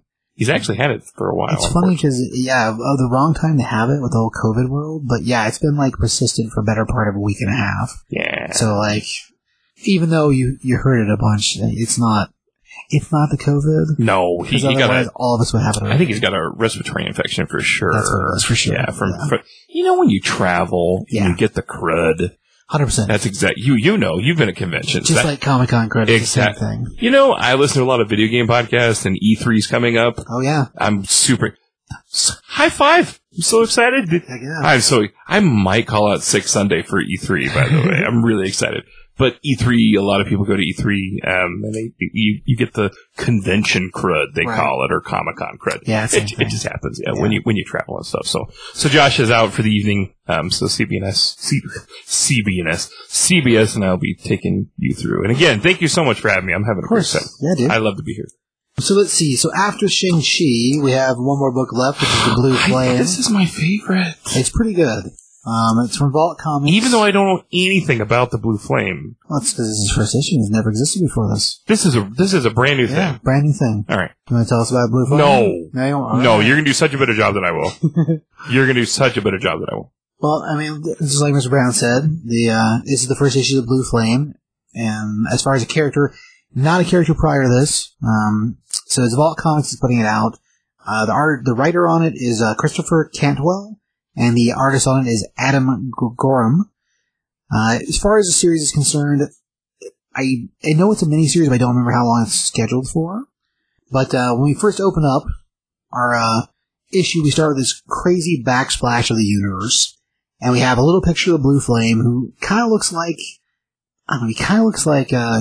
so from G.I. Joe, there's a character called... Oh, God, it's not Charboil. Barbecue, that's his name. Barbecue. So the character Barbecue, he looks like a barbecue with a blue head and blue costume instead of orange. Is basically what he looks like. He's got these big gauntlets on that have cables that go back to a rocket backpack. And the write-up right next to the first, which is like a classic-looking write-up. It's got the box attached to the circle with him in the middle of it. And it explains a whole bunch of stuff about our guy. And what he's done and who he is. So we find out this is Sam... Barswan, or Barcam, is how you say it, I think. And Sam invented a chemical that burns with a crazy blue, and it's called cobaltium, which cobalt blue is a color that a lot of artists use for... First thing I thought was cobalt, yeah, absolutely. Yeah, that's exactly what it is, cobalt blue. But cobaltium is the name of the chemical, and it burns with this crazy blue flame. And in his process of creating this, he's built himself wrist jets and a microtron backpack, and so he's basically built all this stuff to turn himself into like a space Iron Man, which is awesome, along with this chemical that is a very special chemical. And then he's turned himself into the blue flame, and we're joining our story, which is the mystery of the universe. The mysteries of our universe. And so we join him out in space, flying across the cosmos. And so it's like it gives us all of his backstory in those two boxes. And as he's traveling, he winds up coming to this planet that he finds a distress call from. And he's like, well, I don't know this planet, so I always rank all planets I don't know as hostile. Because you can't trust these planets. I mean, he's right. You can't. No. You can never trust another planet. Of course not. But he decides he has to investigate anyway, because he has to know where the signal is coming from, and he has to know what it's about. So he flies down to the planet, and once he gets down there, he sees these crazy, like, obelisks, and he's like, oh, these are built really well. Like, it's clearly there's an advanced society here. These things look really awesome, but there doesn't seem to be a whole lot of, like, city technology. And as he's there, he's like, oh, here comes the welcoming committee. And we see these three sort of hooded figures come walking towards him. As they get closer, we see there's a whole lot more of them, and they basically look like bughead guys. They're very, almost like The Fly. Yes. And, I mean, they've got cloaks on, and the way they're dressed is clearly for the desert. But they have these giant cannons. And Look at those eyes. Did I kill it? That's The Fly right there. It totally is, 100%. Totally The Fly. All right. So they point their guns at him and tell him, you need to come with us. You're going to be indentured into service, or into servitude. Mm-hmm. And he's like, yeah, I don't think so. And so he punches the first one out, and he starts flying around, avoiding all their gunshots, and he just starts taking the dudes out pretty handily. Mm-hmm. Then eventually he decides to stop. Like, one of them does have him dead to rights with the gun to his head. Correct. But he's like... We're using non-lethal force. Yeah, that's what he tells them. And he's like, all right, well, I'll come with you. And they're like, good. He's like, you do know I could have killed you, right? And they're like, probably. Yeah, we're thanks for not killing us. We're flies. We don't care. Yeah. So they lead him to this inside this giant Colosseum type building, and we see these crazy arches, kind of church-like, I guess, as you go through them. I mean, they're a little simple, but this reminds me of Dune. It really does. In the color type, too, yes. Yeah. Once we get inside, we find a whole batch of other people. We see these giant screens with different faces of different style aliens. We have a lady who looks like a nun, an old man with a crazy beard, a dude who kind of looks like Trapjaw from He-Man. Mm-hmm. And he's like, what is this? Who are you people? And we have another bug man come walking from behind him. Now, not the same looking. He doesn't look like the Fly necessarily, but he's a gross looking. They all do look different, yeah. And he's like, yeah, you're here for your trial. He's like, hang on, what? Because we're putting you on trial. And again, he's responds with, like, hang on, what is going on here? And from there we cut to earlier. And we are in Milwaukee, Wisconsin, and we find a dude sitting in bed, waking up in the morning, goes and has his coffee, stretches, goes outside, sees it snowed a whole lot, talks to the neighbor next door who's like, I can't believe all this snow, it's the worst thing ever, now I gotta clear all the snow off so I can go to work. And our guy's like, it's not that bad, but I'm gonna go and do it too anyway. And so this is the Blue Flame. Correct. This is him in his day job life. Normal life. His normal day. Yep. And he's like, well, I guess I better get to taking care of the snow too. And we see him start shoveling. And we clearly see he has no problem with shoveling. Like, he's good at it. He's happy at it. He's moving giant chunks of snow, like, as if there's no problem strength-wise. Right. So that tells us he's also got heightened strength. And as he's doing it, he's singing a song to himself because he's having a good time moving the snow. And then we see the neighbor and he's like, Jesus. Like, he can't believe what's going on. And then he's almost mad about it. Yeah, he's definitely like, he grumbles. How dare you? And then, the Blue Flame Sam notices him grumbling. He's like, oh man, my back's gonna hurt horribly tomorrow, as he fakes like a sore back from doing it. Right. But you know it's fake. Like, his face tells you it's fake. From there we cut to Sam at work. And we find out Sam's basically like a high maintenance repairman. Correct. And he's in there working on these 2 giant boilers with an older man who's like, you think you can fix it? He's like, How is an HVAC? Actually, that was the first thing I thought it was. It might be. Yeah, heating and cooling maintenance man or of some sort, yeah. No, that's exactly what it looks like. Yeah. He's like, these are pretty old parts, but I reckon I can probably fix it. And so we see him tool around with it a little bit, and you see him make some changes. And not to interrupt, but my first thought was blue flame, and then I was like, a boiler. Oh, that makes sense, yeah. Yeah, usually kind of has a blue flame. It does. Yeah. Well, so if you ever listen to radio dramas, there was blue coal back in the day. It was a thing you could buy to heat your house. Yeah. We're talking the 60s. So. The flames burn the blue. Blue flame exactly. was So a boiler. Another correlation of things. Yeah. So he gets done with the job for the day, and we see him go get ready to leave. Did I say HVAC? That's not... Yeah. That's not heating and cooling, is it? I think it is. No. Pretty sure. You're right. I'm sorry. You're right. Sure I was like, HVAC? Yeah. That's right. Anyways, I'm sorry. I don't know enough about to know that, but I'm pretty sure that's I don't true. either. Sounds right. Regardless. Sounds right. Okay. Well, thank you. So he goes out to his car, and we see him unzip his jacket, and in the back seat of his trunk, or in the back seat, no, in his trunk. In the trunk. We see the blue flame uniform. Now, the helmet is not as stylish as the one we saw in space, because this one looks more like a motorcycle helmet with a visor strapped to it. It is definitely different. So it's not the same costume, but it's similar. Maybe what he wears on Earth or in our atmosphere? Yeah, I don't... The difference between the two things almost looks like one's his actual spacesuit and the other one's like a cosplay suit. The spacesuit also has different hoses. It does. It's kind of got hoses that obviously he's breathing through. Right. So he puts on a suit, and you see him driving his car, and he's talking about how he's going to this meet and greet for their super society, the local super society. And as he's driving, some guys pull up next to him, and they're like, blue flame, right on, man. They're like, metal, and you're awesome. The blue flame's great. He's just like, thanks, guys, and he waves at them. So, everybody knows the blue flame. You're doing such a better job than I would have, by the way. This is great. From there, we cut to a very different scene, which seems to be the inside of an apartment building. We have a dude, I don't know, he looks very 70s-rific. I mean, he's got big hair, big mustache. I'm sorry, which one are you talking about? The dude we just joined. Oh, go on, I'm sorry. No, keep going. So it's a man with a kind of Burt Reynolds mustache. Correct. Sitting on a bed next to a woman with blonde hair, about shoulder length, and the two of them, whatever it is they're getting ready to talk about, is bothering both of them. And, Right. Well, we find out that she is pregnant. And he is responds to it as, oh boy. Oh boy. And she's like, well, I don't know if it's a boy yet or not. He's like, no. Oh boy. Do we need to get married? And she's like, well, I don't really know what we need to do yet. I don't know what to do about this problem. And she calls him Mateo. And the two of them hold hands, and she's like, well, I don't know what we're going to do about our boy. And from there, we cut to outside of a building, and we see the Blue Flames car pull up outside. He gets out and comes in his bike jacket, helmet, costume. And he opens the door in the back that says Club Room. And inside, we meet a whole slew of other characters. We meet a bruiser-looking dude. He's got a half mask on top and jumpsuit gloves and bodybuilding gear on. He looks like Peacemaker. Oh, he does, except not shiny. Yes, exactly. He does look like Peacemaker. He looks like Peacemaker. A lot. He's called The Feet. His real name is Bud Cullen. And then we also meet a lady who's called Swiftbird, and she's got a, white uniform and a kind of metal helmet-looking thing.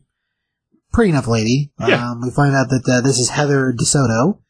And then we meet another one who's dressed kind of like a ninja, another woman. Thea?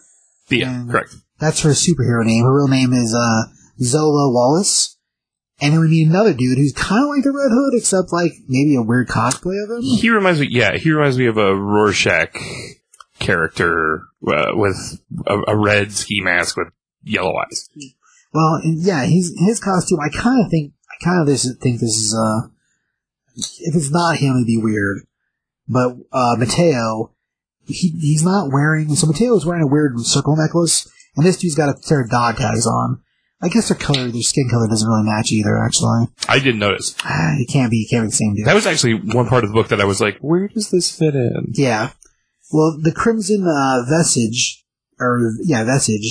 is who he is, but his real name is unknown. Mm-hmm. So he's the one in the group we don't actually know who he is. Which again reminds me of Rorschach. I'm just a little bit. They didn't know. That's true.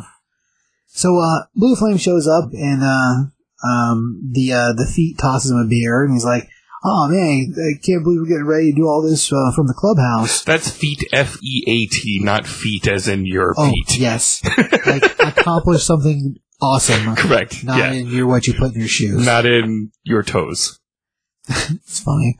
He's like, "Oh, we're gonna eat before we get this thing started, or what are we doing? Anybody think about that?" And one of the girls says, "Well, I'm getting ready to order some pizza. We thought we ordered pizza for the event." And they're like, "Well, do you want to eat first? Or do you want to eat afterwards?" And they're like, one of the guys is like, "I really don't like these. I really don't like doing these appearances. I never really know what I'm going to say. I don't like doing these things." And another one's like, "Don't order that Hawaiian crap again." Right. So clearly not happy with her previous choices. Doesn't like the pineapple on the pizza. Right. Do you like pineapple on your pizza? I'm not a fan. Oh, I love it. See? Dang. That's fine. Like what you're going to like. That's not for me. No. I don't want to yuck your yums by any means. I love Hawaiian pizza. Go on. So, as this is all going on, we wind up having Swiftbird make an announcement to the group that she has an action figure. And they're all like, "Hang on, what?" She's like, "Well, this guy on Instagram, he made me a custom action figure. It's the coolest thing ever." And so she's super excited about that. And they're all like, "Oh, let's see the picture about it." And we sort of get some inner working between the group. And we find out the Swiftbird and the Crimson Vestige have had some type of relationship. And they're like, "Well, do you want to talk about it out here and mention it to other people?" And so they're trying to decide how to handle that they had a relationship. Right. We also find out that the Blue Flame has had a relationship as well. With Zola. And she's also like, "Well, do you want to let others know?" Or yeah. He's like, "About last night, I really like you." What it sounds like to me is that they hooked up. Right. And then he's like, "Well, we hooked up and that was great, but I do really like you." Right. And she's kind of like, "I like you too." Yep. And then from there, she's like, "Well, I don't know what we need to do about that." And then from there, the Feet jumps in the middle, and he's like, "We need to do a three-way." Yeah, he's like, and "Let's they're have a both like, threesome." What? And he's like, "I'm just saying. I mean, I like both you guys." No, he's really sweet about it. Yeah, he's like, "No, you guys make me so happy." It's very cute play. I really did smile when I read that. I was like, "That's very kind." So from there, they're like, "Well, let's eat afterwards. Let's go and get ready and go out and meet these people." And so what's happening is a meet and greet, which we kind of learned that in the car when he was driving there, and I kind of skipped over it. But they talk about it on the radio. Right. It's on the radio. Hey, what's the group called? The Night Brigade. The Night Brigade is going to be there from 7:30 to 8:30, signing autographs, so on and so forth. So very like a Comic-Con panel, but with real-life superhero types. Correct. And so now they're all on stage, and we have the marquee out in front that says, "Is this Night Brigade?" And so everybody inside that's watching them, they got the cameras up, and they're all cheering for them, and we see the Blue Flame and like a close up on him, and they're all very smiley and like enjoying that they're being announced and everything. And they start posing for pictures. And the Crimson Crusader is like, I really don't know if I keep worrying I'm going to see somebody I know. Mm-hmm. And from there, we cut back, and all of a sudden we see this shock look on the Blue Flame's face, and he sees something in the audience that the others didn't. And all of a sudden, there's gunfire that erupts. Right. Someone in the middle of this crowd has a machine gun, and they started shooting at the stage. Opening fire. And everything goes black. 2 full pages of black with a very little sprinkle of light at the bottom. And when it's really beautiful. Oh yeah, it's fantastic. When we finally come back to able to see things, we see the face of the crazy alien who was putting him on trial before, who informs him that he's on trial for the safety for saving humanity. So this is who they're going to judge the world off of. Your planet's safety, you're judging it off you. And then we see a picture of him in a hospital bed, wounded, with life support on. I mean, he's got hoses in his nose. His eyes are all red from trauma. It's not good. It's not good. And we follow dialogue from both places. So as he's talking to the alien, he's like, "Yes, I understand. Do you understand your duty in this matter?" And he's like, "Yes, I have to." And then we cut to the hospital bed. He's like, "Save the world."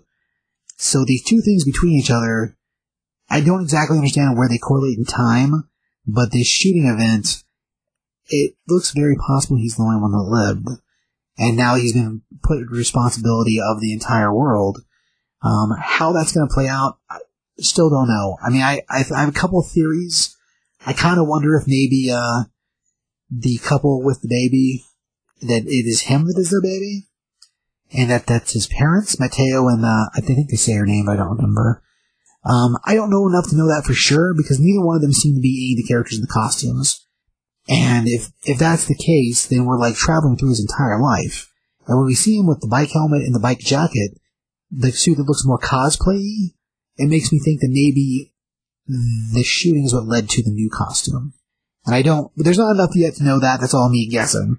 So don't take that into a fact of the sake of the book because it's not actually in there yet.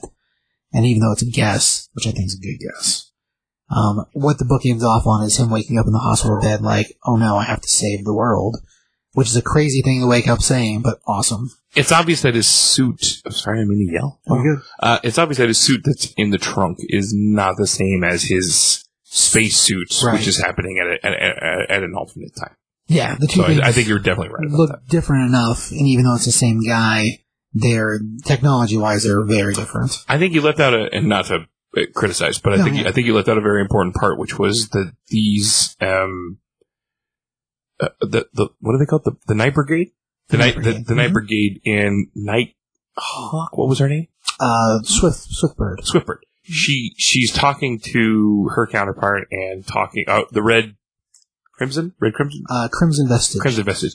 About how she's maxed out multiple credit cards in order fund the Night Brigade. Correct. The Night Brigade with radars and sonic radios. Correct. Tracking equipment. I thought that was really important.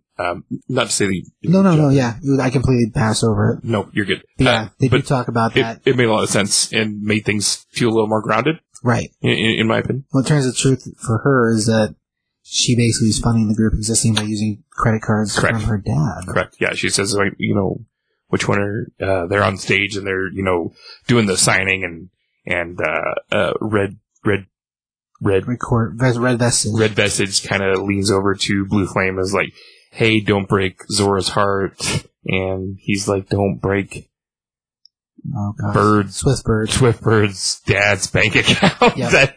I thought that was really clever. Oh yeah, the stacking between the characters is really pretty cool. And like how they fit together is neat too. But yeah, like as a thing, I liked it a lot actually. Like book wise, they had 3 different covers, and like the cover of this particular issue is very like Nexus like.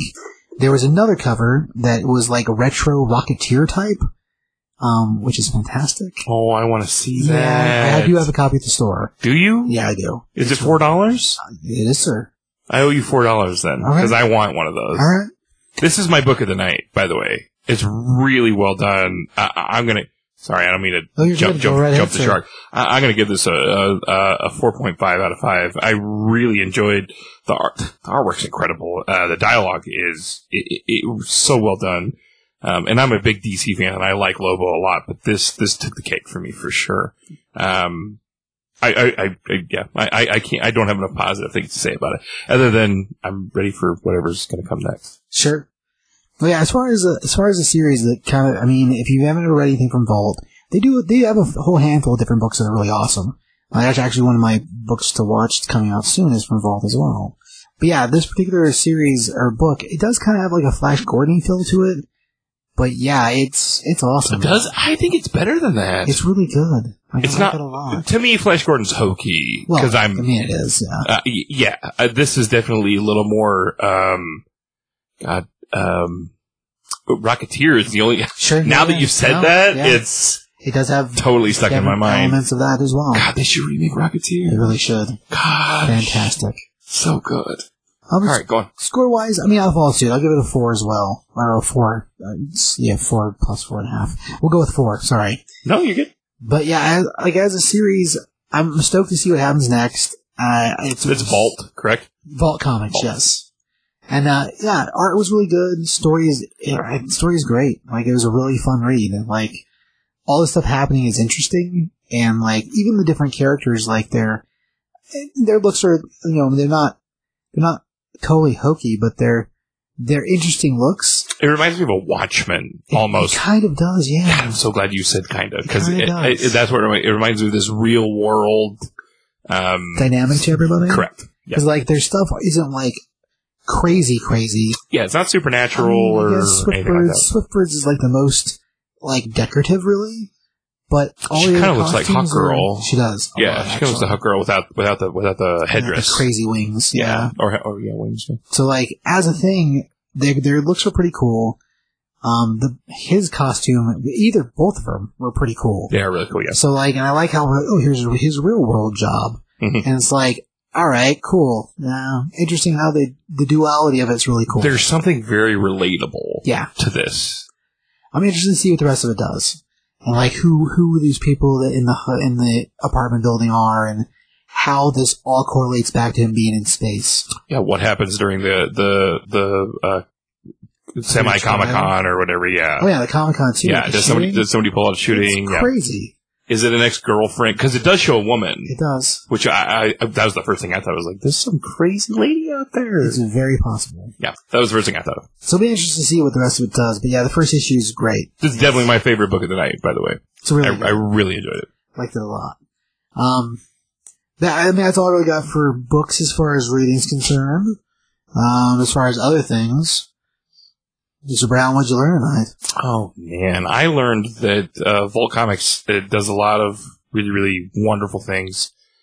I learned that I like Spider-Man and his fun gadgets more than I think I do. Really, as a DC fan. Sure. I really enjoyed the kind of little, we can just throw a little Spider-Man tracker at the bottom of, this guy's little boot.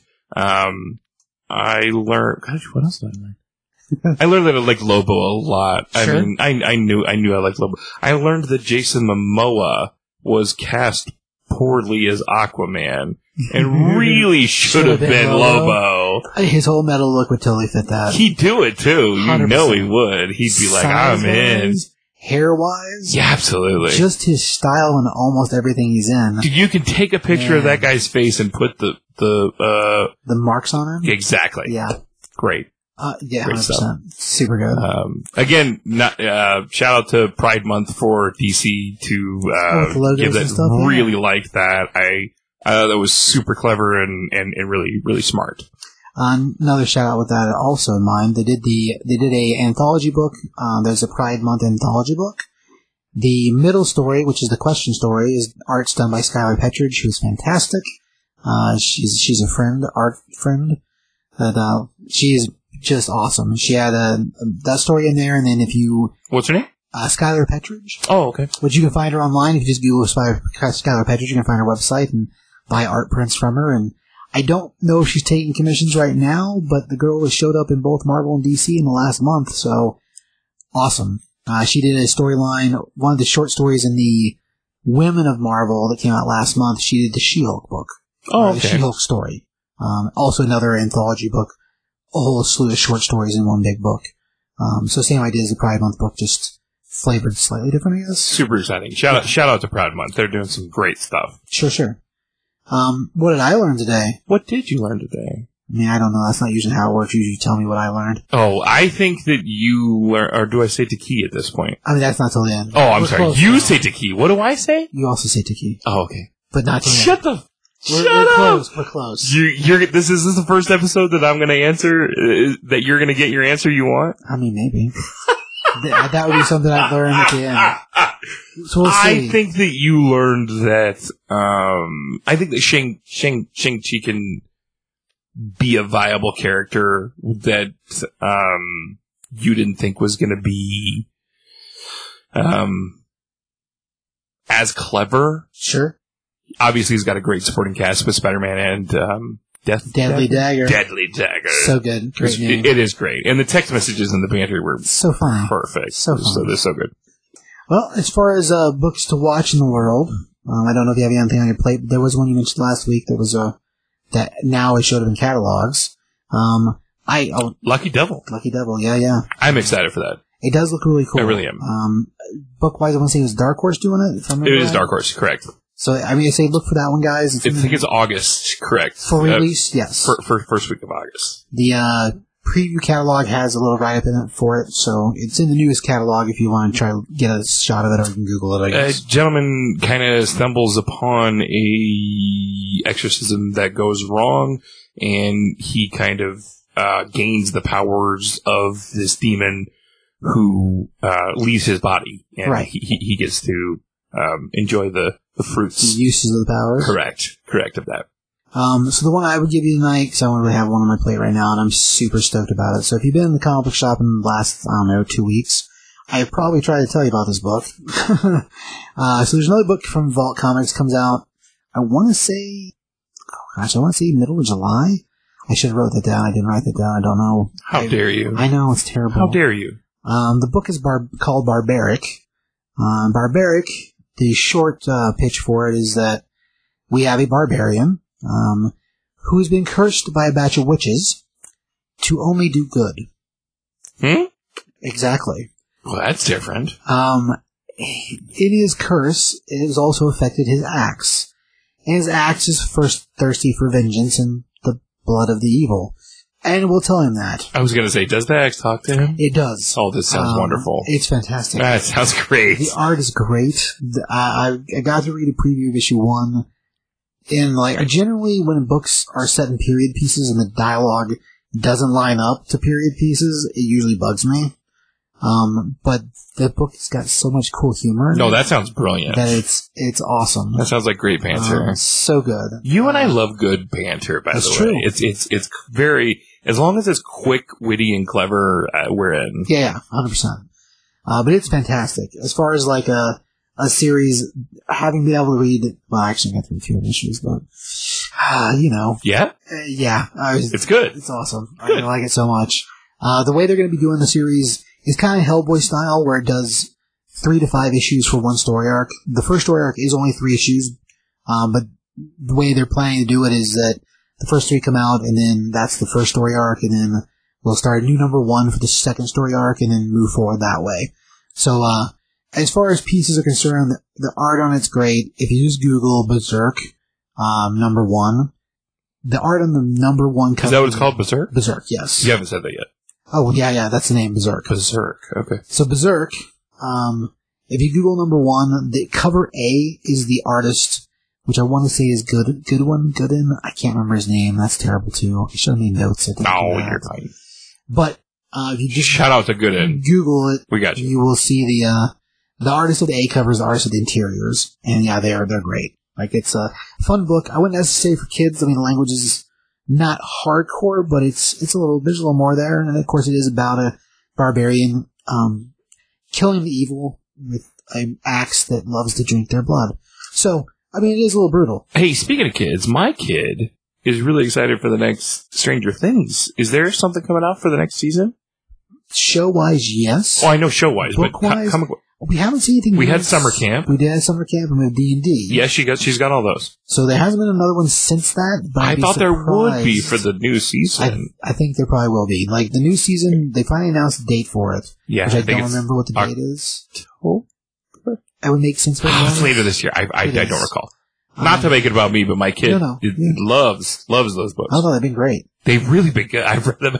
She reads them and then she's like, "Okay, I'm done." And then I read them. This is really good. It's awesome. They really are neat. The D&D one, we had Jody Hauser. That was really good. And Jim Zub both writing. Jim Zub writes a lot of the D&D books. He actually has a few other books getting ready to come out. It's not Image. Oh, dang, I just read it today and I was like, oh, cool. More Jim Zub. And now I don't remember.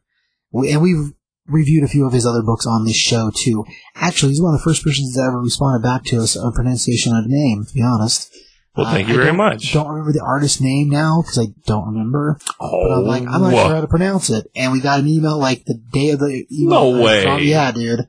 David dropping where it had the phonetic. You need to write down a breakdown. note right now. Turn that napkin over. Write down a note. That says Figure out what name it was? There you go. We did email him back and say thank you very much. Very But kind. It had a breakdown of how to say it, actually. It was a crazy. Phonetically. thing. Yes. Good. But yeah, fantastic dude. Great art. Awesome. Great. Oh, writer-wise, he's a writer. So I'm sorry. Great art. Good writing. Absolutely. Yeah. The book did have great art actually, yeah. Mhm. But yeah, as far as writing, the dude's, he's really fun. He did another series called Skull Kickers, which has a D&D flavor to it, but it's very comical. And it's another one that if you all haven't got a chance to read, you really should check it out. It's if you've read Rat Queens, it's got a similar feel to Rat Queens, but different flavoring to it. And yeah, it's awesome. Like somewhere towards the middle, I can't remember when it happens. I know I've talked about it on the show, so if you're a long-time listener, I'm sure you've heard me talk about this before. There's a point in one of the issues where Jim's up? Jim's up.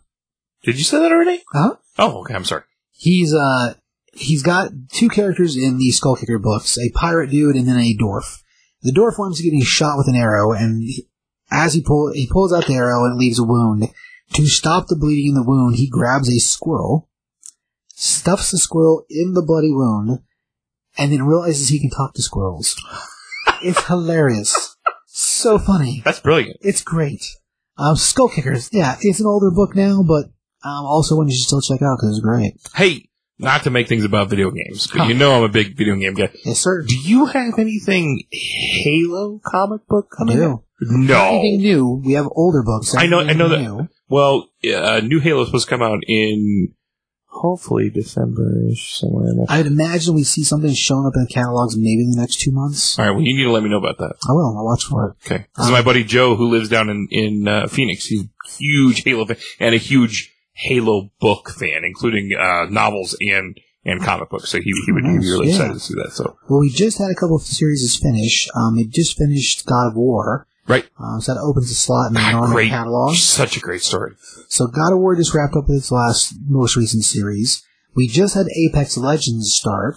I didn't know that had its own series. Yeah, it's got a brand new, it's not the first one they've done, but it's got a brand new series that just started maybe a week ago. Do you know that's in the Titanfall universe? Oh, I didn't know that. It is. That's what's so crazy about Apex. It's in Titanfall with the big mechs. That's crazy. It's really cool, actually. I'll be damned, I didn't know that. Yeah, it's really cool. Go on, I'm sorry. So, like, as far as video game books, I mean, we have both those happening. Far Cry just started Series 2. Far Cry 6 comes out this fall. So it's supposed to be a 4-part as well. So far, only issue 1 is out of it. So I would assume that since we just had God of War finish, and there were 1 issue in on the other 2 books, probably by the time we get closer to winter, we'd probably see something new for Halo if they're going to do it. Okay. Better Call... No, not Better Call. Breaking Bad... Chicken Brothers, but Los Hermanos Pollos. I did not watch a lot of Breaking Bad. You don't watch Breaking Bad? No, I watched some of it, but not much. Giancarlo Esposito, that's his name. Okay. He's in the next Far Cry. Oh, really? And I'm really interested to see if he shows up in the comic book, actually. Ah, yeah. Okay. You've seen him, but you'll know when you see him. Right. Yeah. Face-wise, I recognize him for sure. Yeah, great actor. Yeah. Wonderful actor. And he's in the next Far Cry, so I'm interested to see if he shows up that's cool. in the comics. I mean, they do a good job with their casting for things, and their voices have always been good. So, oh, yeah. Incredible. As far as a thing, I think that's awesome. I think that's all I had for new books and stuff. Anything else over there, Mr. Brown? No? It's key? The key. That's what I like. There's a first time for everything. Good night, brother.